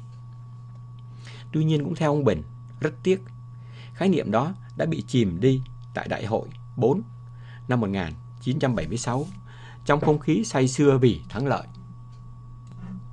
Bài phát biểu trước Hội nghị Trung ương 24 ngày 13 tháng 8 năm 1975 cho thấy mâu thuẫn khá rõ giữa một Lê Duẩn sâu sắc sảo, nhìn thấy trước vấn đề trong cuộc sống, và một Lê Duẩn chưa có đủ lý luận để giải thích kinh tế thị trường. Trình độ của một nhà lãnh đạo có thể được khắc phục nếu như quy trình hình thành chính sách của Đảng cho phép tranh luận thay vì chỉ trông cậy vào sự an minh lãnh tụ. Lê Duẩn sinh năm 1907 tại Triệu Phong, Quảng Trị, trong một gia đình thợ nghèo. Bà Lê Thị Muội, con gái của ông, với người vợ đầu ở quê tên là Lê Thị Sương, kể: là con trai một, ba tôi rất được cưng chiều. Ông nội bắt chắn sông nước nên sống ở nông thôn mà không hề biết bơi. Tuy nghèo nhưng cậu Nhuận, tên ông hồi nhỏ, vẫn được gia đình cố lo cho ăn học. Nhưng ông học đến lớp 4 thì tự ý bỏ. Theo ông Lê Kiên Thành, con trai của ông, với bà Nguyễn Thị Thụy Nga, ba tôi kể, trong một lần làm bài thi, thầy giáo ra đề: hãy kể những gì mà nước Pháp đã mang lại cho An Nam. Ba tôi viết nước Pháp chỉ mang lại sự áp bức. Bài thi của ông bị đánh rớt. Từ đó ông bỏ học. Học hành dở dang. Nhưng lớp 4 ở quê thời đó vẫn được coi là hay chữ. Dân làng vẫn gọi ông là cậu Thông Nhuận. Ở nhà ít lâu, Lê Duẩn kiếm được một chân thư ký cho công ty hỏa xa Bắc Kỳ. Tham gia hoạt động từ thời Hội Thanh niên Cách mạng, Lê Duẩn trở thành một trong những đảng viên đầu tiên của Đảng Cộng sản Đông Dương. Năm 1931, ông bị bắt tại Hải Phòng khi đang là ủy viên Ban tuyên huấn xứ ủy Nam Kỳ. Bị xử án 20 năm cấm cố. Bị đưa qua các nhà tù Sơn La, Hỏa Lò, Côn Đảo. Năm 1936, nhờ thắng lợi của mặt trận bình dân Pháp, chính quyền Đông Dương trả tự do cho nhiều tù chính trị, trong đó có Lê Duẩn. Năm 1937, ông được cử giữ chức bí thư xứ ủy Trung Kỳ, và chỉ 2 năm sau được bầu làm ủy viên thường vụ Trung ương Đảng. Cũng trong năm 1940, Lê Duẩn bị bắt, đày ra Côn Đảo. Sau cách mạng tháng 8, ông được đón về cùng với Tôn Đức Thắng, Phạm Hùng và Nguyễn Văn Linh. Tại Đại hội 22, Lê Duẩn không dự nhưng vẫn được bầu làm ủy viên Bộ Chính trị, tiếp tục làm bí thư xứ ủy Nam Bộ. Đây là thời kỳ mà Lê Duẩn kiến tạo được uy tín rất cao trong xứ ủy. Theo ông Võ Văn Kiệt, ngay cả những bậc trí thức kháng chiến như Phạm Văn Bạch, Phạm Ngọc Thuần, Nguyễn Thành Vĩnh, Phạm Ngọc Thạch, Huỳnh Tấn Phát đều quý mến Lê Duẩn và gọi ông là ông Đơ Xăng Buji, để diễn tả cái sức làm việc của ông như một ngọn đèn 200 nến. Cũng như cách mà Hồ Chí Minh thi hành trong các chính phủ ban đầu. Ở Nam Bộ lúc ấy, các vị trí chủ chốt như chủ tịch, phó chủ tịch Ủy ban kháng chiến Nam Bộ, Lê Duẩn đều giao cho người ngoài đảng. Ngay một sở quan trọng như sở công an, Lê Duẩn cũng để luật sư Diệp Ba, một người không phải là đảng viên, làm giám đốc. Còn xứ ủy viên như Phạm Hùng thì làm phó. Vị trí tổng chỉ huy lực lượng vũ trang Nam Bộ, Lê Duẩn cũng giao cho Trung tướng Nguyễn Bình, nguyên là người của Quốc dân Đảng. Hình ảnh Lê Duẩn trong những ngày lãnh đạo kháng chiến ở miền Nam được bà Nguyễn Thụy Nga, người vợ thứ hai của ông mô tả. Ăn mặc quần rách đít, áo rách cùi chỏ. Người anh lúc đó nặng 47 kg. Nhưng vì cao nên trông anh khô quắt, khô queo. Áo quần thì nhuốm màu phèn Đồng Tháp 10. Sinh hoạt của anh làm cho tôi xúc động. Những người như ông Phạm Văn Bạch, Phạm Ngọc Thuần, Lê Thành Vĩnh trong Ủy ban Kháng chiến Nam Bộ, người nào cũng có nhà cửa, có người bảo vệ, người đầu bếp. Tuy ở nhà lá nhưng cũng rất đàng hoàng. Còn anh thì chỉ có một chiếc thuyền tam bản. Đến cơ quan nào, đến nhà bà mẹ nào, anh em thư ký, bảo vệ leo lên nhà ngủ. Còn anh thì ngủ ở dưới ghe. Anh nhường nhịn điều kiện tốt cho mọi người. Bà Nguyễn Thị Nga, sinh năm 1925, con của một chi huyện cáo quan, về viết báo và mở lò gặt ở Biên Hòa. Theo bà Nga thì cha bà đã từng là chủ bút tờ báo tiếng Pháp La Tribune là Indigène. Năm 12 tuổi, cô tiểu thư Nguyễn Thụy Nga đã từng phải khai tăng tuổi để đi thi. Năm 14 tuổi, Thụy Nga theo mấy chú đi hoạt động. Và cũng từ đây, cô chót lòng yêu một đồng chí đã có gia đình. Người tình đồng chí của bà Nga chính là hung thần chợ đệm Nguyễn Văn Chấn, một trong những người cộng sản lãnh đạo cướp chính quyền ở Sài Gòn năm 1945. Đây là cuộc tình mà cả hai người vừa duy trì vừa kìm nén trong suốt 11 năm. Năm 1948, mối quan hệ của hai người bị lộ và bị tỉnh ủy Cần Thơ họp kiểm điểm. Bà Nga bị buộc phải chuyển về Sài Gòn công tác. Đúng lúc ấy, Lê Duẩn từ Đồng Tháp 10 xuống Cần Thơ dự cuộc họp tỉnh ủy. Ông cũng được nghe câu chuyện tình của bà Nga. Bây giờ đang là nữ đoàn trưởng phụ nữ cứu quốc. Bà Nguyễn Thị Nga được tỉnh ủy giao nhiệm vụ kiểm tra bữa ăn sáng mà tỉnh tổ chức cho bí thư xứ ủy. Khi được Lê Duẩn hỏi thăm về việc bị buộc chuyển công tác, bà Nga đã nói: lên Sài Gòn đối với tôi là một công tác mới và khó, nguy hiểm nữa. Thế nhưng tôi vui vẻ chấp nhận, không có gì phải băn khoăn. Nhưng bảo tôi thôi yêu người yêu của tôi thì khó mà làm được. Xa nhau cũng được, nhưng yêu là do trái tim của tôi, đừng bắt buộc. Theo bà Nga thì khi ấy Lê Duẩn không phát biểu điều gì. Nhưng khi trở về xứ ủy gặp Lê Đức Thọ, ông nói: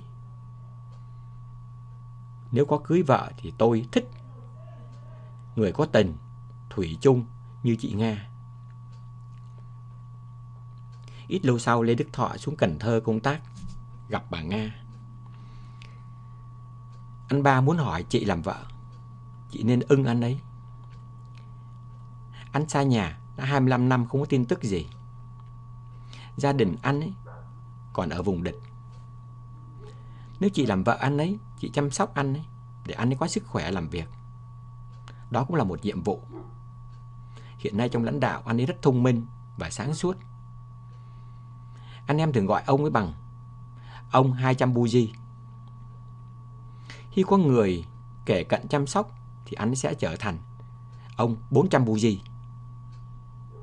Sự sáng suốt của anh ấy rất có lợi cho cách mạng. Bà Nguyễn Thụy Nga nhớ lại: nghe anh Sáu nói tôi chưng hửng, vì trong lòng tôi lúc nào cũng là một. Vì trong lòng tôi, anh lúc nào cũng là một lãnh tụ mà mọi người kính yêu. Tôi lúc nào cũng ghi chép: đồng chí Lê Duẩn nói thế này, đồng chí Lê Duẩn nói thế nọ. Tôi về tôi cứ suy nghĩ mãi. Một lần tôi lấy hết can đảm, tôi hỏi anh ấy: nếu bây giờ anh lấy vợ, sau này về gặp gia đình, phải giải quyết sao đây? Anh nói: anh cưới vợ trước kia là do cha mẹ cưới cho. Anh đi cách mạng và ở nhà. Sau có đưa ra Hà Nội trong một thời gian. Thế nhưng anh thấy hai người lại không hợp nhau. Có 2 lần anh về nhà, anh nói với chị ấy là nên tìm người chồng khác. Anh đi cách mạng không giúp gì được cho gia đình và không biết sống chết ra sao. Nhưng người phụ nữ miền Trung còn phong kiến hơn phụ nữ trong Nam. Đã có chồng rồi thì ở nhà lo cho cha mẹ chồng, nuôi con. Chồng đi xa, có lấy thêm vợ thì người phụ nữ miền Trung cũng dễ chấp nhận. Nếu sau này giải phóng, chị cũng sẽ về ở trong quê với cha và mấy đứa con. Lâu lâu anh về thăm. Còn chúng mình đi hoạt động cách mạng, có điều kiện gần gũi nhau, không có gì là khó khăn. Năm ấy, Lê Duẩn 41 tuổi, còn tuổi thực của bà Nga là 23. Có lẽ khi lấy nhau, họ cũng không ngờ Lê Duẩn rồi sẽ trở thành một nhà lãnh đạo quyền lực nhất. Và cuộc hôn nhân rồi sẽ mang lại cho bà Nga nhiều rắc rối. Bà Nguyễn Thị Nga thừa nhận trong cuộc hôn nhân hơn 3 thập niên của bà, chỉ có 3 năm là thực sự hạnh phúc. Ông Lê Duẩn đã chọn vợ vì đức thủy chung mà ông chứng kiến bà Nga dành cho người khác. Và bà thì thừa nhận là đã chọn ông qua đạo đức và tình cảm lớn lao mà ông dành cho các đồng chí đồng bào. Đám cưới ông bà do văn phòng xứ ủy đứng ra tổ chức. Lê Đức Thọ làm ông Mai, Phạm Mạo Hùng làm chủ hôn. Lê Duẩn đã đọc thơ ca ngợi vợ trong một bữa liên hoan đơn giản được những người kháng chiến đứng ra tổ chức. Bà Nga kể, trong tình yêu, anh cũng như đứa con nít, đi đâu anh cũng mang tôi theo. Họp hành xong, trở về, nhìn thấy nhau là anh ôm chầm lấy tôi. Họ vẫn thường xuyên di chuyển và ngủ trên một chiếc ghe tam bản có mui. Khi bà Nga mang thai, người con đầu lòng tới tháng thứ 7, thì Lê Duẩn trở lại miền Đông. Bà Nga ở lại Sài Gòn, xin người con gái đặt tên là Lê Vũ Anh, rồi gửi lại cho mẹ đẻ nuôi khi con mới 3 tháng tuổi. Năm 1952, Lê Duẩn ra Bắc. Kể từ đó, họ bắt đầu có rất ít thời gian bên nhau. Đầu năm 1954, Lê Duẩn từ biệt Bắc về miền Nam. Thư ký riêng của ông Đống Ngạc kể, tới Quảng Ngãi theo lệnh của Bộ Chính trị, ông ở lại mở lớp cho cán bộ cao cấp miền Trung Nam Bộ. Một số cán bộ từ Nam Bộ cũng kéo ra khu 5 tham gia lớp học này. Khi Hiệp định Geneva có hiệu lực, Bộ Chính trị chỉ thị cho ông trở lại Nam Bộ, đôn đốc việc thi hành, chủ yếu là lo tổ chức tập kết rồi ra Bắc. Nhưng Lê Duẩn đã điện ra xin ở lại miền Nam. Khi những người giúp việc của ông thắc mắc, theo ông Đống Ngạc, anh ba đã nói, anh biết rằng sẽ không có hiệp thương, và rồi tình hình miền Nam sẽ rất gay go. Anh phải ở lại để tính làm sao chuyển sang đấu tranh chính trị và bảo toàn lực lượng. Anh ba cho rằng phải làm lại cuộc cách mạng dân tộc, dân chủ ở miền Nam. Từ Quảng Ngãi, Lê Duẩn theo đường bộ vào Quy Nhơn, rồi từ đó đáp máy bay của quân đội Pháp xuống miền Tây để triển khai việc thi hành hiệp định. Võ Văn Kiệt nhớ lại, tuy là một người rất hùng biện trước các vấn đề gai góc, Lê Duẩn đã phải ấp úng khi giải thích hiệp định Geneva, bởi bản thân hiệp định đã không thuyết phục được ông. Đó là những ngày mà theo bà Nguyễn Thụy Nga, Lê Duẩn rất băn khoăn, day dứt. Bà Nga kể, ảnh đi tới, ảnh đi lui, chắp hai tay phía sau, đốt thuốc hết điếu này đến điếu khác. Theo quyết định của Trung ương, sau khi sắp xếp xong tình hình, anh sẽ tập kết. Nhưng anh liên tục điện ra Trung ương, và đến lần thứ 3 thì Trung ương và Bác Hồ đồng ý cho anh ở lại.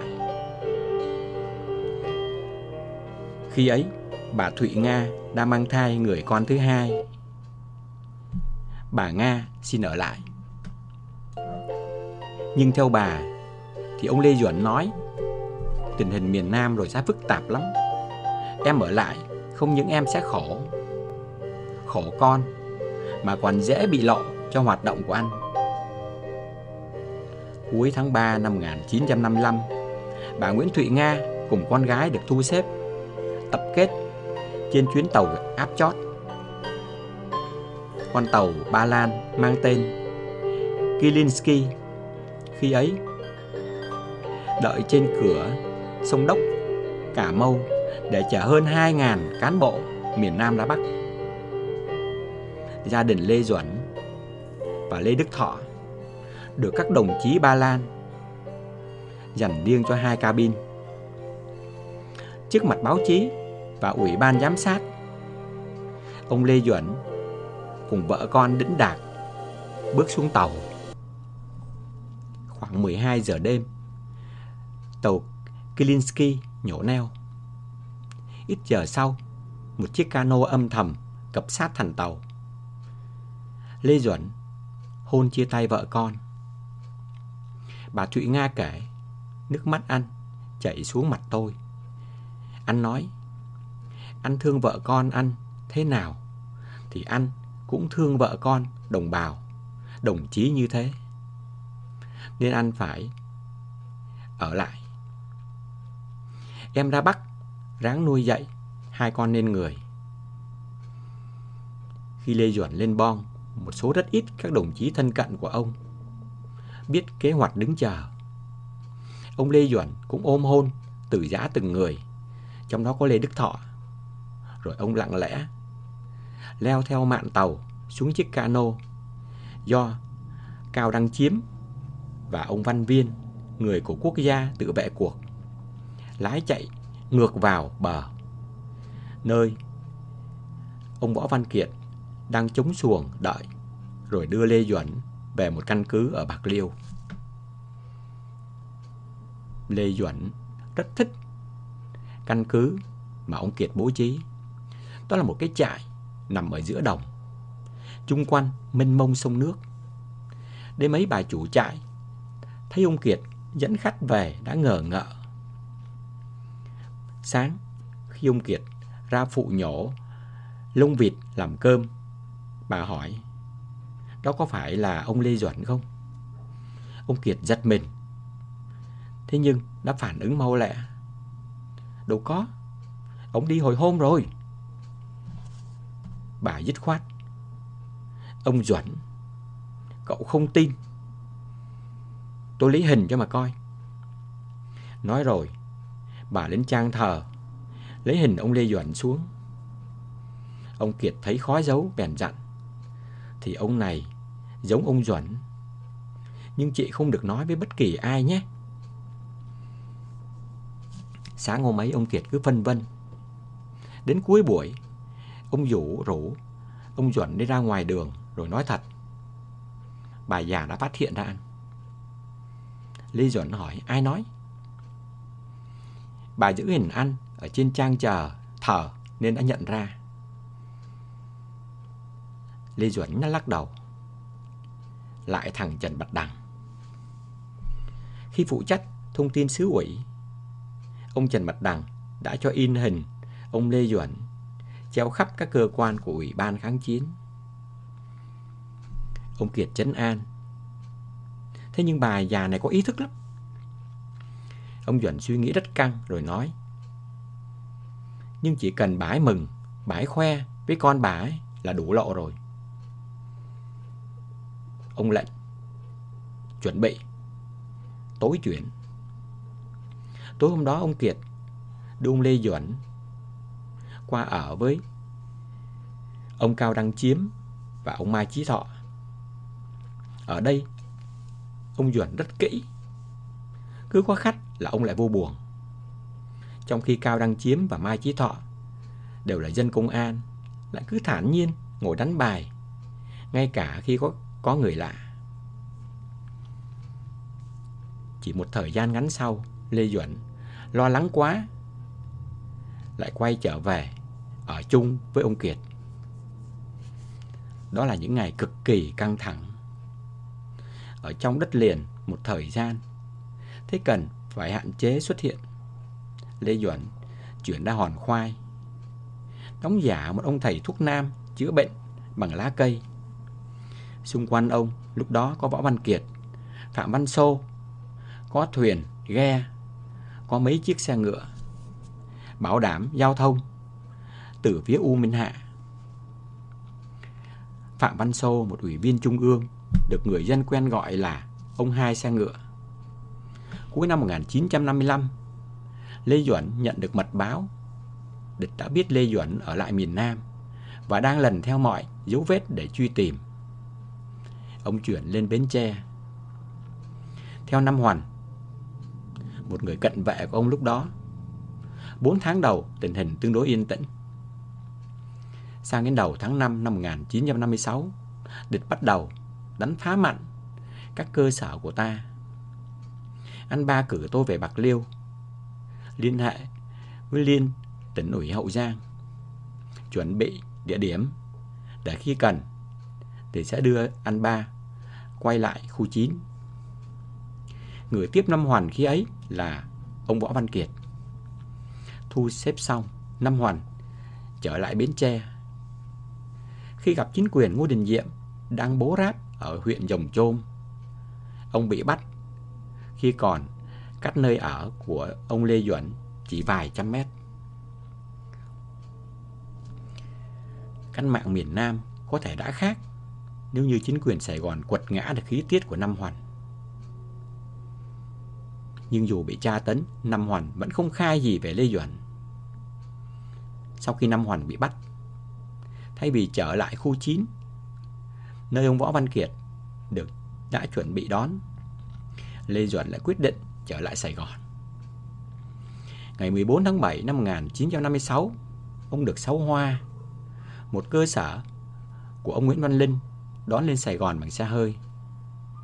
Lê Duẩn về tá túc ở nhà ông Sáu Hoa một thời gian, rồi chuyển lên nhà 29 Huỳnh Khương Ninh.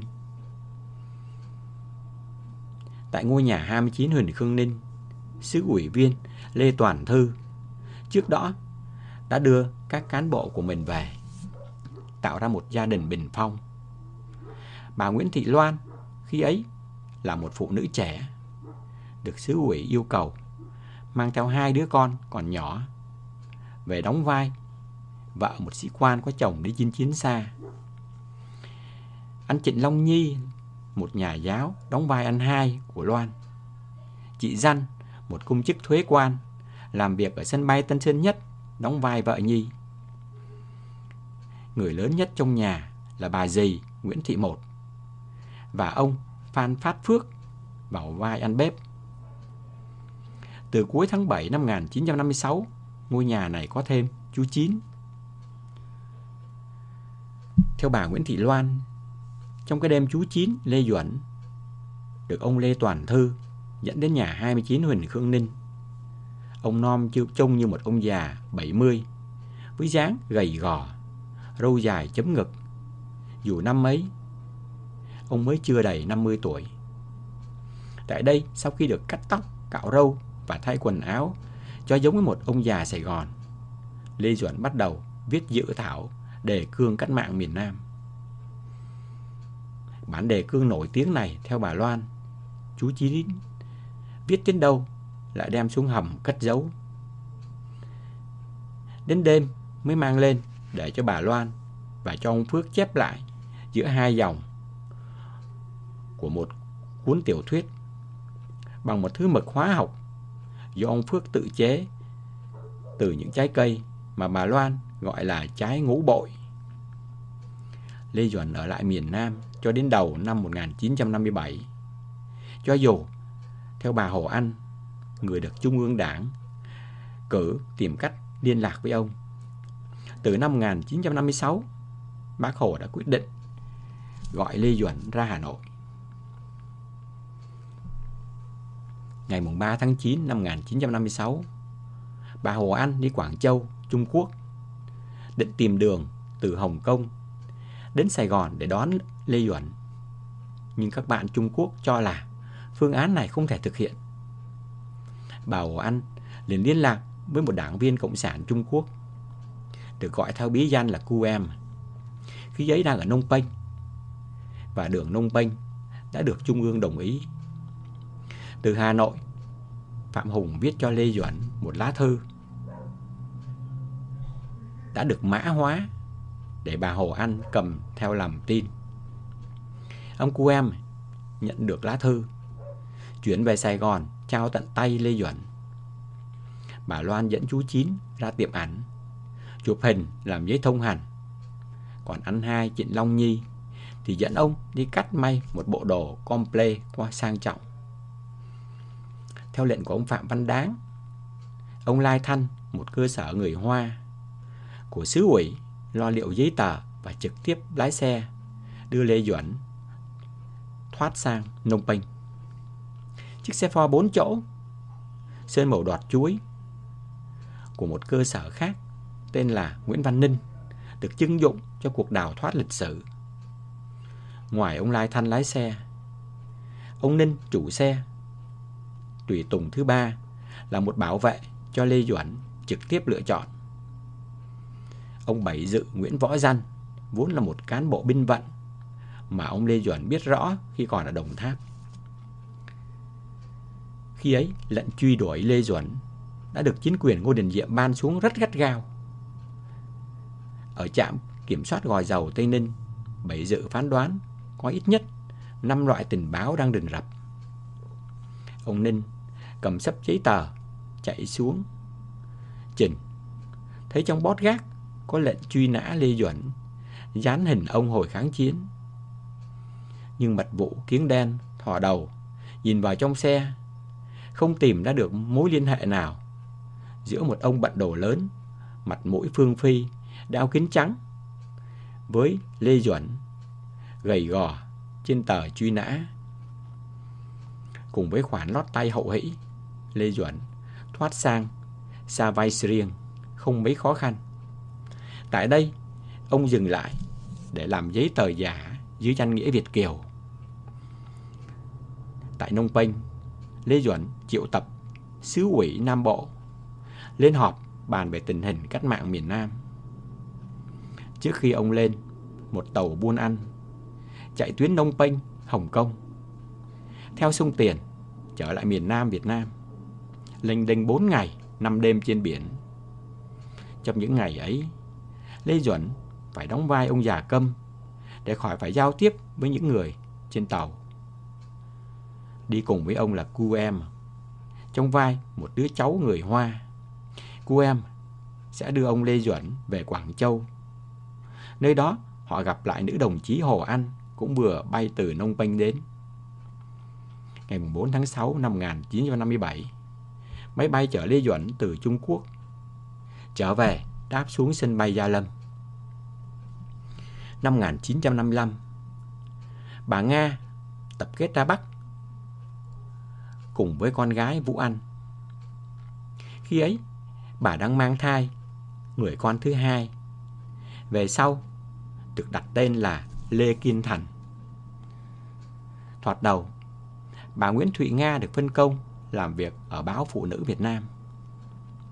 Trong suốt mùa hè đầu tiên ở miền Bắc, bà được bố trí ở trong một gara ô tô, mái lập tôn nóng bức cùng với 2 phụ nữ có con nhỏ khác. Về sau bà Mai Khanh, vợ của Phạm Hùng, đưa bà về ở chung trong một biệt thự ở trên đường Phan Đình Phùng. Tuy nhiên ở đây, mẹ con bà đã không khỏi chạnh lòng khi những người khách đến thăm ông Phạm Hùng tặng quà. Con cái chủ nhà mà không ai để ý đến những những đứa trẻ, con của một nhà lãnh đạo tối cao, khi ấy cũng đang khao khát quả quắp. Một trong những việc đầu tiên mà bà Nga làm khi ra Bắc là viết thư về thăm người bố chồng mà chưa bao giờ biết mặt.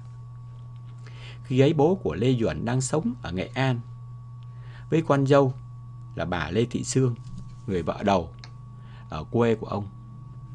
Thoạt đầu bố chồng bà đã nhờ khu ủy khu 4 gửi trả lại món quà của bà Nga.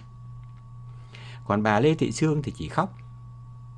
Tuy nhiên tình hình đã được cải thiện khi bà Sương chấp nhận trả lời thư của bà Nga. Sau đó, trong một dịp Tết, bà Nga đưa con về Nghệ An thăm nhà chồng. Những đứa trẻ Vũ Anh, Kiên Thành đã chiếm được cảm tình của ông nội và bà mẹ lớn. Nếu không có sự tham gia của đoàn thể, có thể Lê Duẩn đã thu xếp được chuyện gia đình với hai người vợ.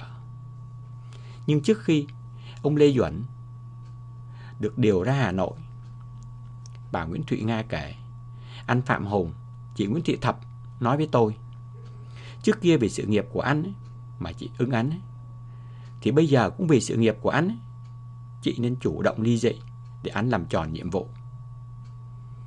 Khi ấy Quốc hội vừa có luật hôn nhân và gia đình, quy định chế độ một vợ một chồng.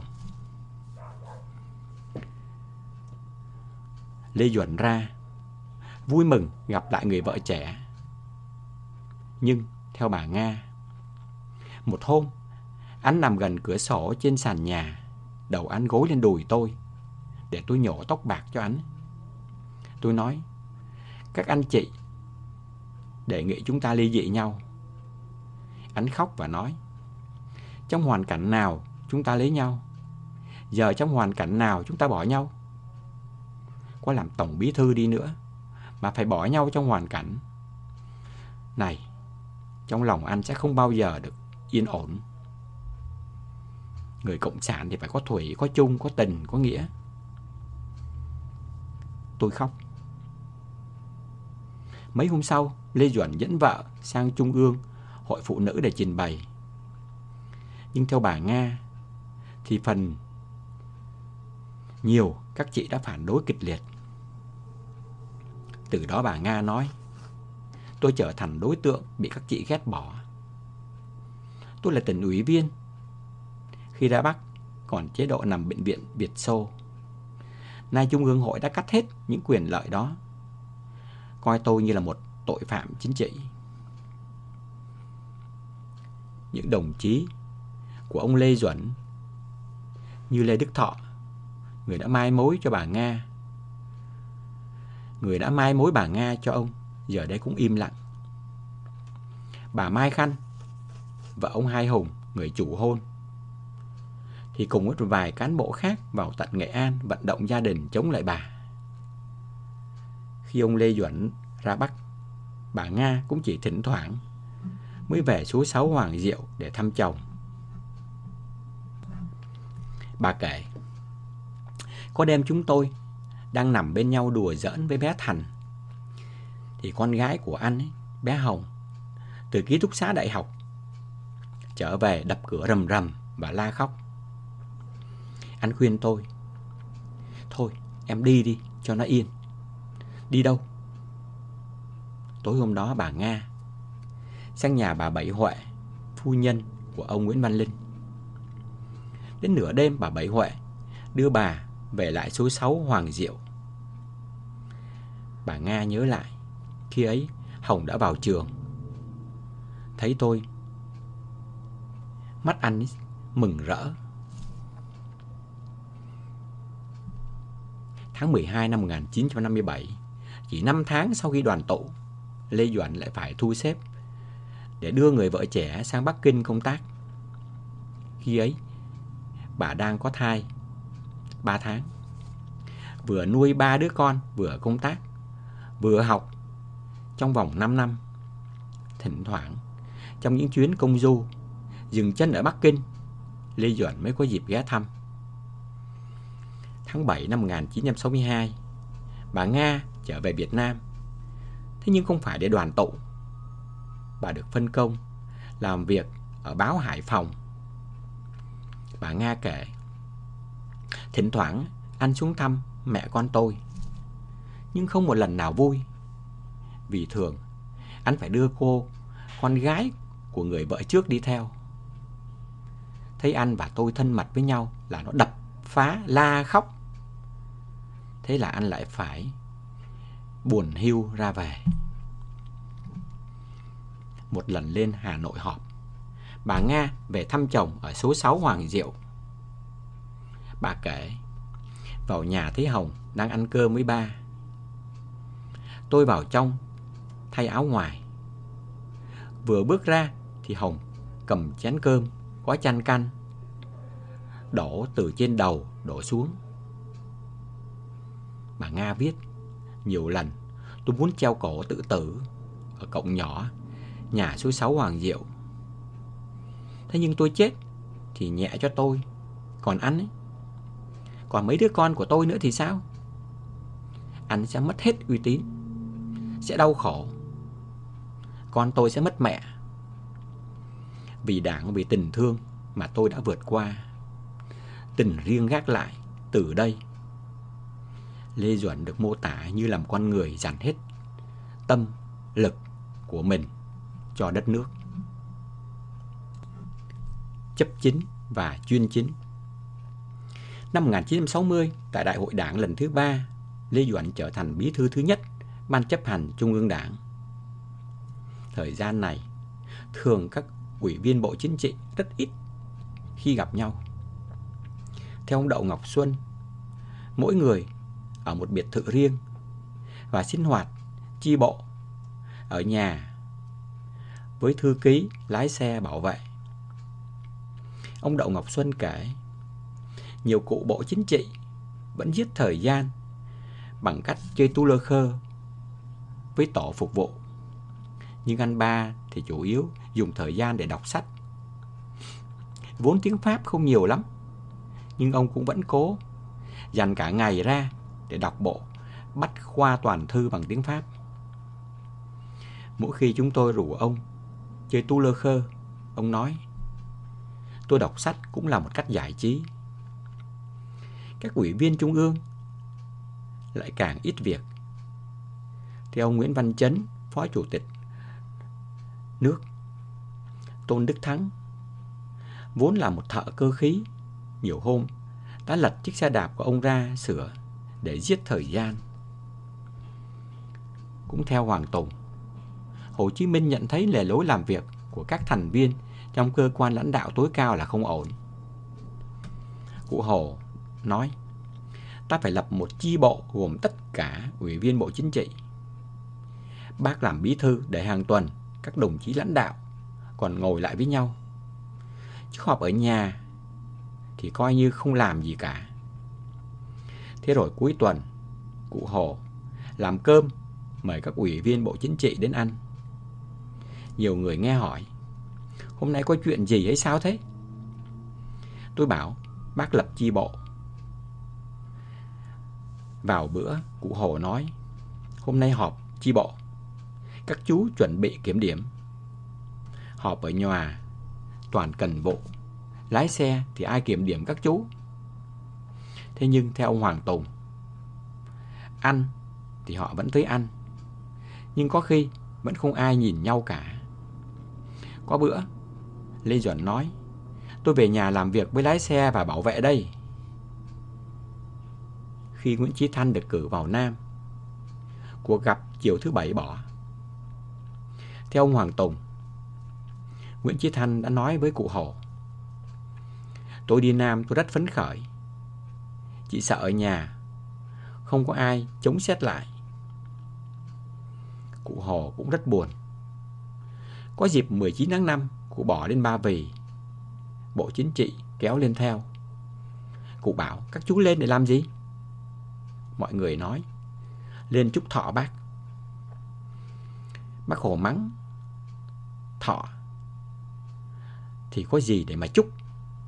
Điều quan trọng là các chú phải từ bỏ chủ nghĩa cá nhân. Các chú phải đoàn kết, có đoàn kết thì mới thống nhất Bắc Nam được. Các chú mắc bệnh cá nhân chủ nghĩa. Chú Lê Duẩn cũng cá nhân chủ nghĩa. Năm 1967, cụ Hồ bảo tôi và Tố Hữu thảo bài nói chuyện nâng cao đạo đức cách mạng, chống chủ nghĩa cá nhân. Tôi viết chủ nghĩa cá nhân chung chung. Cụ bảo vấn đề là ở cấp trung ương chứ không phải là ở cơ sở.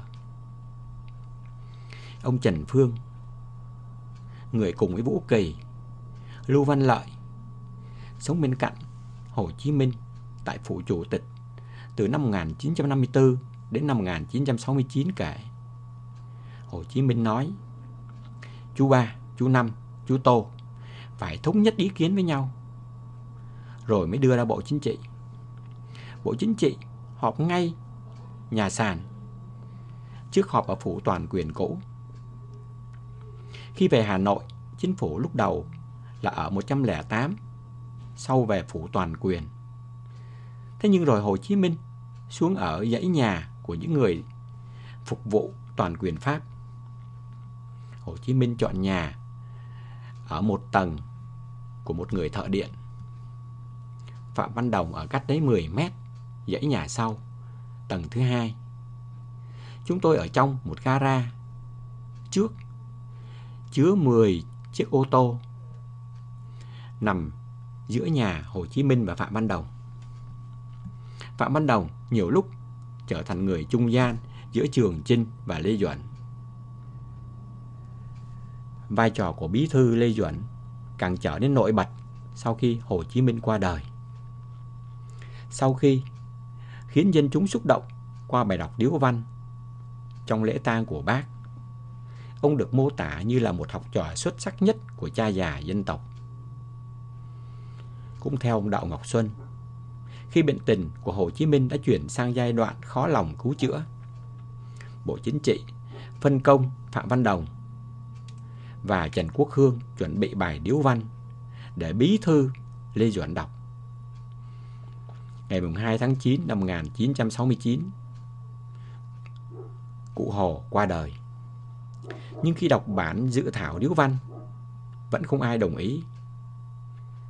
Lê Duẩn nói với Đống Ngạc và Đậu Ngọc Xuân: tôi lo quá. Hai chú nghĩ kỹ xem, ta tự viết lấy được không? Xem bản thảo do chính phủ viết xong. Ông Đậu Ngọc Xuân nói: anh Ba ơi, bài điếu văn này chỉ viết để dành cho cán bộ thường thôi, không phải là để dành cho lãnh tụ. Ông Xuân kể tiếp: khi ấy tôi sực nhớ đến có 2 bài điếu văn mà khi học tiếng Nga ở Liên Xô tôi rất thích. Bài điếu văn đọc trước mộ của các Mác và bài điếu văn do Stalin đọc trong lễ tang Lenin. Khi ấy đã 9 giờ đêm. Ông Đậu Ngọc Xuân lập tức yêu cầu Văn phòng Trung ương lục tìm trong các tuyển tập 2 bài điếu văn ấy. Đến 12 giờ đêm thì tìm ra. Cả ông Xuân và ông Đống Ngạc viết luôn một mạch cho tới 5 giờ sáng. Theo ông Xuân thì điểm nhấn mà ông học được từ bài điếu văn đọc tang lễ các Mác và Lenin là câu: vĩnh biệt người chúng ta thề. Sáng hôm sau, Lê Duẩn xuống hỏi ngay: ra không? Dạ có. Không giống 2 bài cũ. Đưa tôi xem. Trong cuộc họp sau đó, các ủy viên Bộ Chính trị đã lần lượt nghe đọc qua 5 dự thảo. Đến bài do nhóm giúp việc của Lê Duẩn trình thì ông Trường Chinh nói: đúng đây rồi. Bộ Chính trị liền giao cho Tố Hữu phối hợp với các ông Đống Ngạc, Đậu Ngọc Xuân để hoàn chỉnh. Khi bài điếu văn đã hoàn thành, lại có một lo ngại khác, đó là giọng Quảng Trị của Lê Duẩn. Ông Duẩn vốn rất dở khi đọc diễn văn. Thế nhưng đến bài điếu văn này, theo ông Xuân, ông Duẩn nói: các chú đưa đây và yên tâm, ngày mai tôi sẽ đọc được. khi đứng cạnh linh cữu Hồ Chí Minh như nằm ngủ trong cỗ quan tài bằng pha lê. Trước sự chờ đợi của muôn dân, theo ông Đậu Ngọc Xuân, anh ba đã khóc. Chưa bao giờ anh khóc, nhưng lần đó anh đã khóc. Khi đã trở thành người kế tục sự nghiệp của bác, Lê Duẩn càng thăng hoa. Có thời gian, ông kéo nhóm giúp việc xuống Đồ Sơn và ở lại đó khá lâu để tư duy. Bộ Chính trị hầu như không biết ông đang làm gì ở đó. Một ủy viên quyền bính vào hàng bậc nhất như Bộ trưởng Nội vụ Trần Quốc Hoàn mà cũng mù tịt. Một lần, nhân khi giáo sư Trần Phương từ Đồ Sơn trở về, ông Hoàn đã mời ông Trần Phương đến nhà dùng cơm. Ông Trần Phương nói: khi đó tôi thấy lo lo, không biết có việc gì xảy ra mà Bộ trưởng Nội vụ lại muốn gặp riêng tôi. Thế nhưng trong bữa ăn, khi thấy ông Hoàn dò hỏi xem ông Lê Duẩn đã làm gì ở Hải Phòng, thì tôi thở phào nhẹ nhõm. Ông Trần Phương nhớ lại, ở Đồ Sơn, ông ra tắm biển, mọi người không thấy ông bơi. Ông nhìn trời, nhìn nước, nhìn mây và suy nghĩ. Thực ra ông không tắm trong nước biển, mà tắm trong những dòng suy tưởng. Lắm khi đùng một cái, ông quay lại nói về một loạt những suy nghĩ mà ông mới nảy ra qua sóng biển đó. Mỗi khi nói đến Đại hội Đảng lần thứ 4, ông Võ Văn Kiệt vẫn tự trách mình. Chúng tôi ra Hà Nội mà ít ai ý thức được là mình đang tham gia quyết định vận mệnh, đường đi của dân tộc. Chúng tôi đặt niềm tin tuyệt đối vào sự an minh của lãnh tụ. Còn mình thì đến đại hội như đến một đại lễ mừng chiến thắng. Đây có thể là sự nuối tiếc của một con người có trách nhiệm. Nhưng ngày 14 tháng 12 năm 1976, khi Đại hội 4 chính thức khai mạc ở hội trường Ba Đình, mọi việc đã được Lê Duẩn và Trung ương quyết định. Trước đó, trên chiếc chuyên cơ IL-19 chở đoàn đại biểu của Đảng bộ thành phố bay từ Tân Sơn Nhất ra Hà Nội, Võ Văn Kiệt đã nhận được lời chúc mừng của các vị đi chung về việc tại Đại hội 4 ông sẽ trở thành Ủy viên Dự khuyết Bộ Chính trị. Tại Hội nghị Trung ương 24 tháng 8 năm 1975, Bí thư Lê Duẩn nói: Việt Nam bây giờ đi như thế nào để tạo ra được chủ nghĩa xã hội?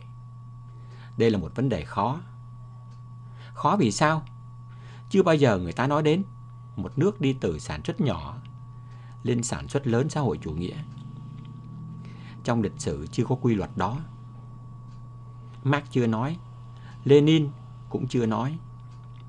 Sở dĩ có chuyện đó là do ta có các nước lớn giúp.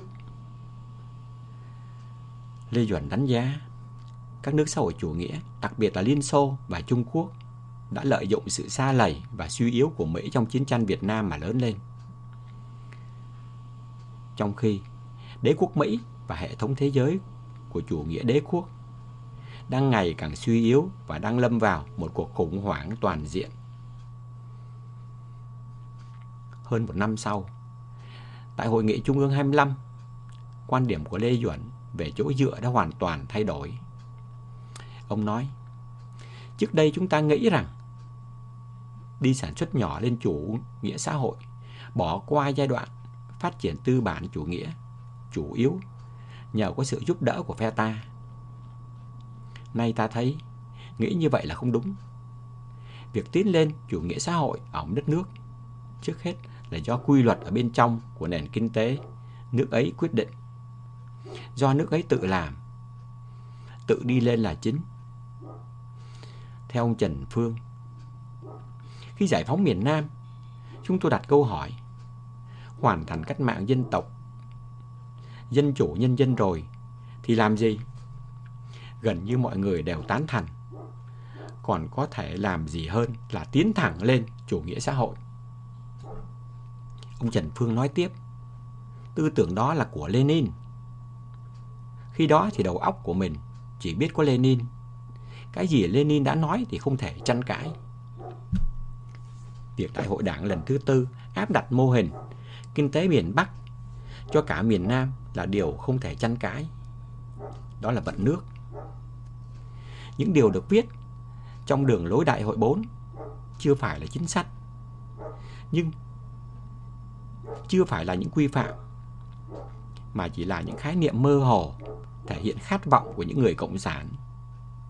Những ngôn từ rất chung ấy có thể được suy diễn theo hướng tích cực bởi những người có đầu óc thực tế và có trách nhiệm với người dân. Nhưng các nhà lãnh đạo khi ấy không chỉ so mình với lịch sử 4.000 năm. Bí thư Trung ương Xuân Thủy khi làm thơ còn tưởng ta đang tới đỉnh cao nhân loại. Câu thơ ấy của Xuân Thủy minh họa phát biểu của Bí thư Lê Duẩn tại Hội nghị Trung ương 25, người lãnh đạo cao nhất. Khi ấy cũng tưởng thế giới đang nhìn Việt Nam khâm phục lắm. Ngay từ ngày 9 tháng 8 năm 1975, tức là chỉ hơn 3 tháng sau khi đã giành được chiến thắng ở miền Nam, Bộ Chính trị đã ra nghị quyết triển khai thăm dò dầu khí trên cả nước với yêu cầu nhanh chóng tìm ra và khai thác dầu khí vừa đủ dùng trong nước, vừa có thể xuất, tạo nguồn ngoại tệ quan trọng cho sự nghiệp công nghiệp hóa xã hội chủ nghĩa. Chưa đầy một tháng sau Hội nghị Trung ương 24 ngày 20 tháng 9 năm 1975, Bộ Chính trị lại ra nghị quyết 245 sáp nhập hơn 60 tỉnh thành của cả nước thành 29 tỉnh và 4 thành phố.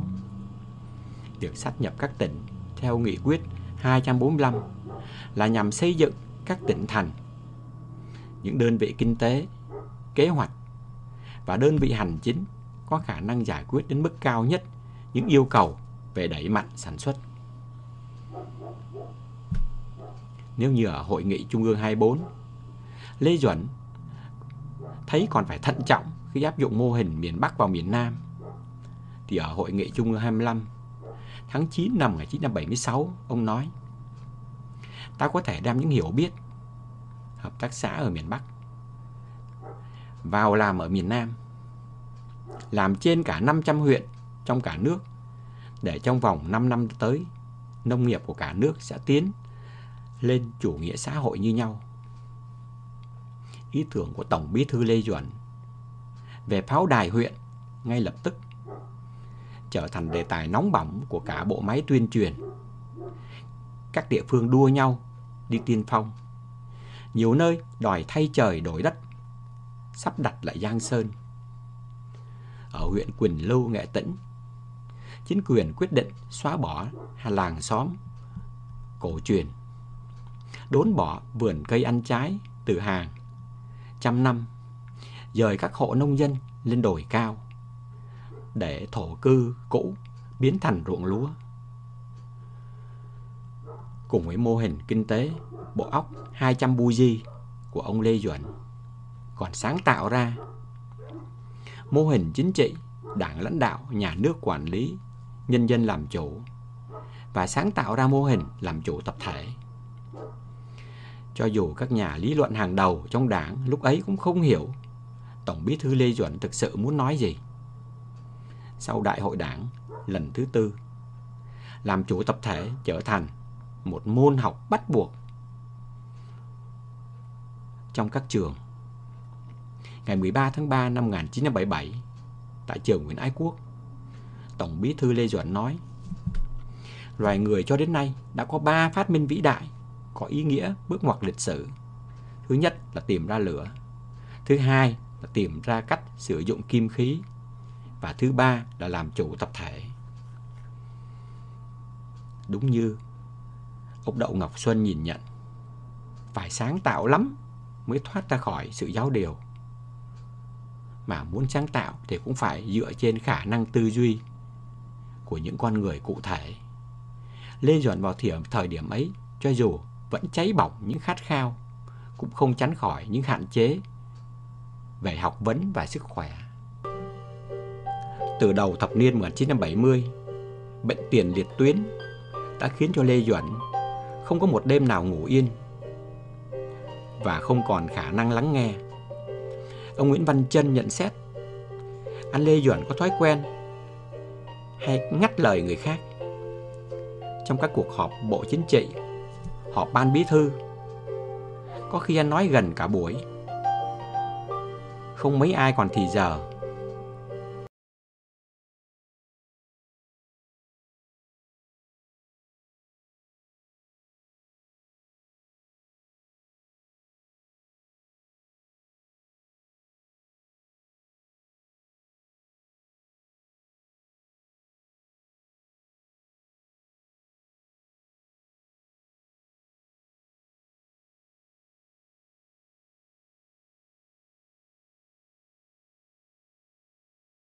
Các thuộc cấp tránh hiện tượng đảng là của tôi, nhà nước là của tôi, của một người.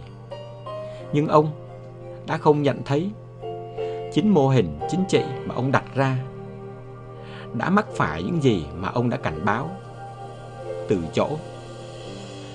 Còn có cái phải thuyết phục, có cái phải bắt buộc, đi đến chỗ đối với những ý kiến khác chỉ còn chuyên chính. Năm 1976, Bí thư thứ nhất Lê Duẩn tuyên bố chế độ ta là chuyên chính vô sản. Chuyên chính trước hết là đường lối của giai cấp vô sản. Đường lối đó là khoa học nhất, là đúng quy luật, là bắt buộc. Đường lối đó không hề nhân nhượng ai, chia sẻ với ai và không hợp tác với ai. Đường lối đó là đường lối của giai cấp công nhân. Không ai được chống lại. Ai chống lại những cái đó thì bắt.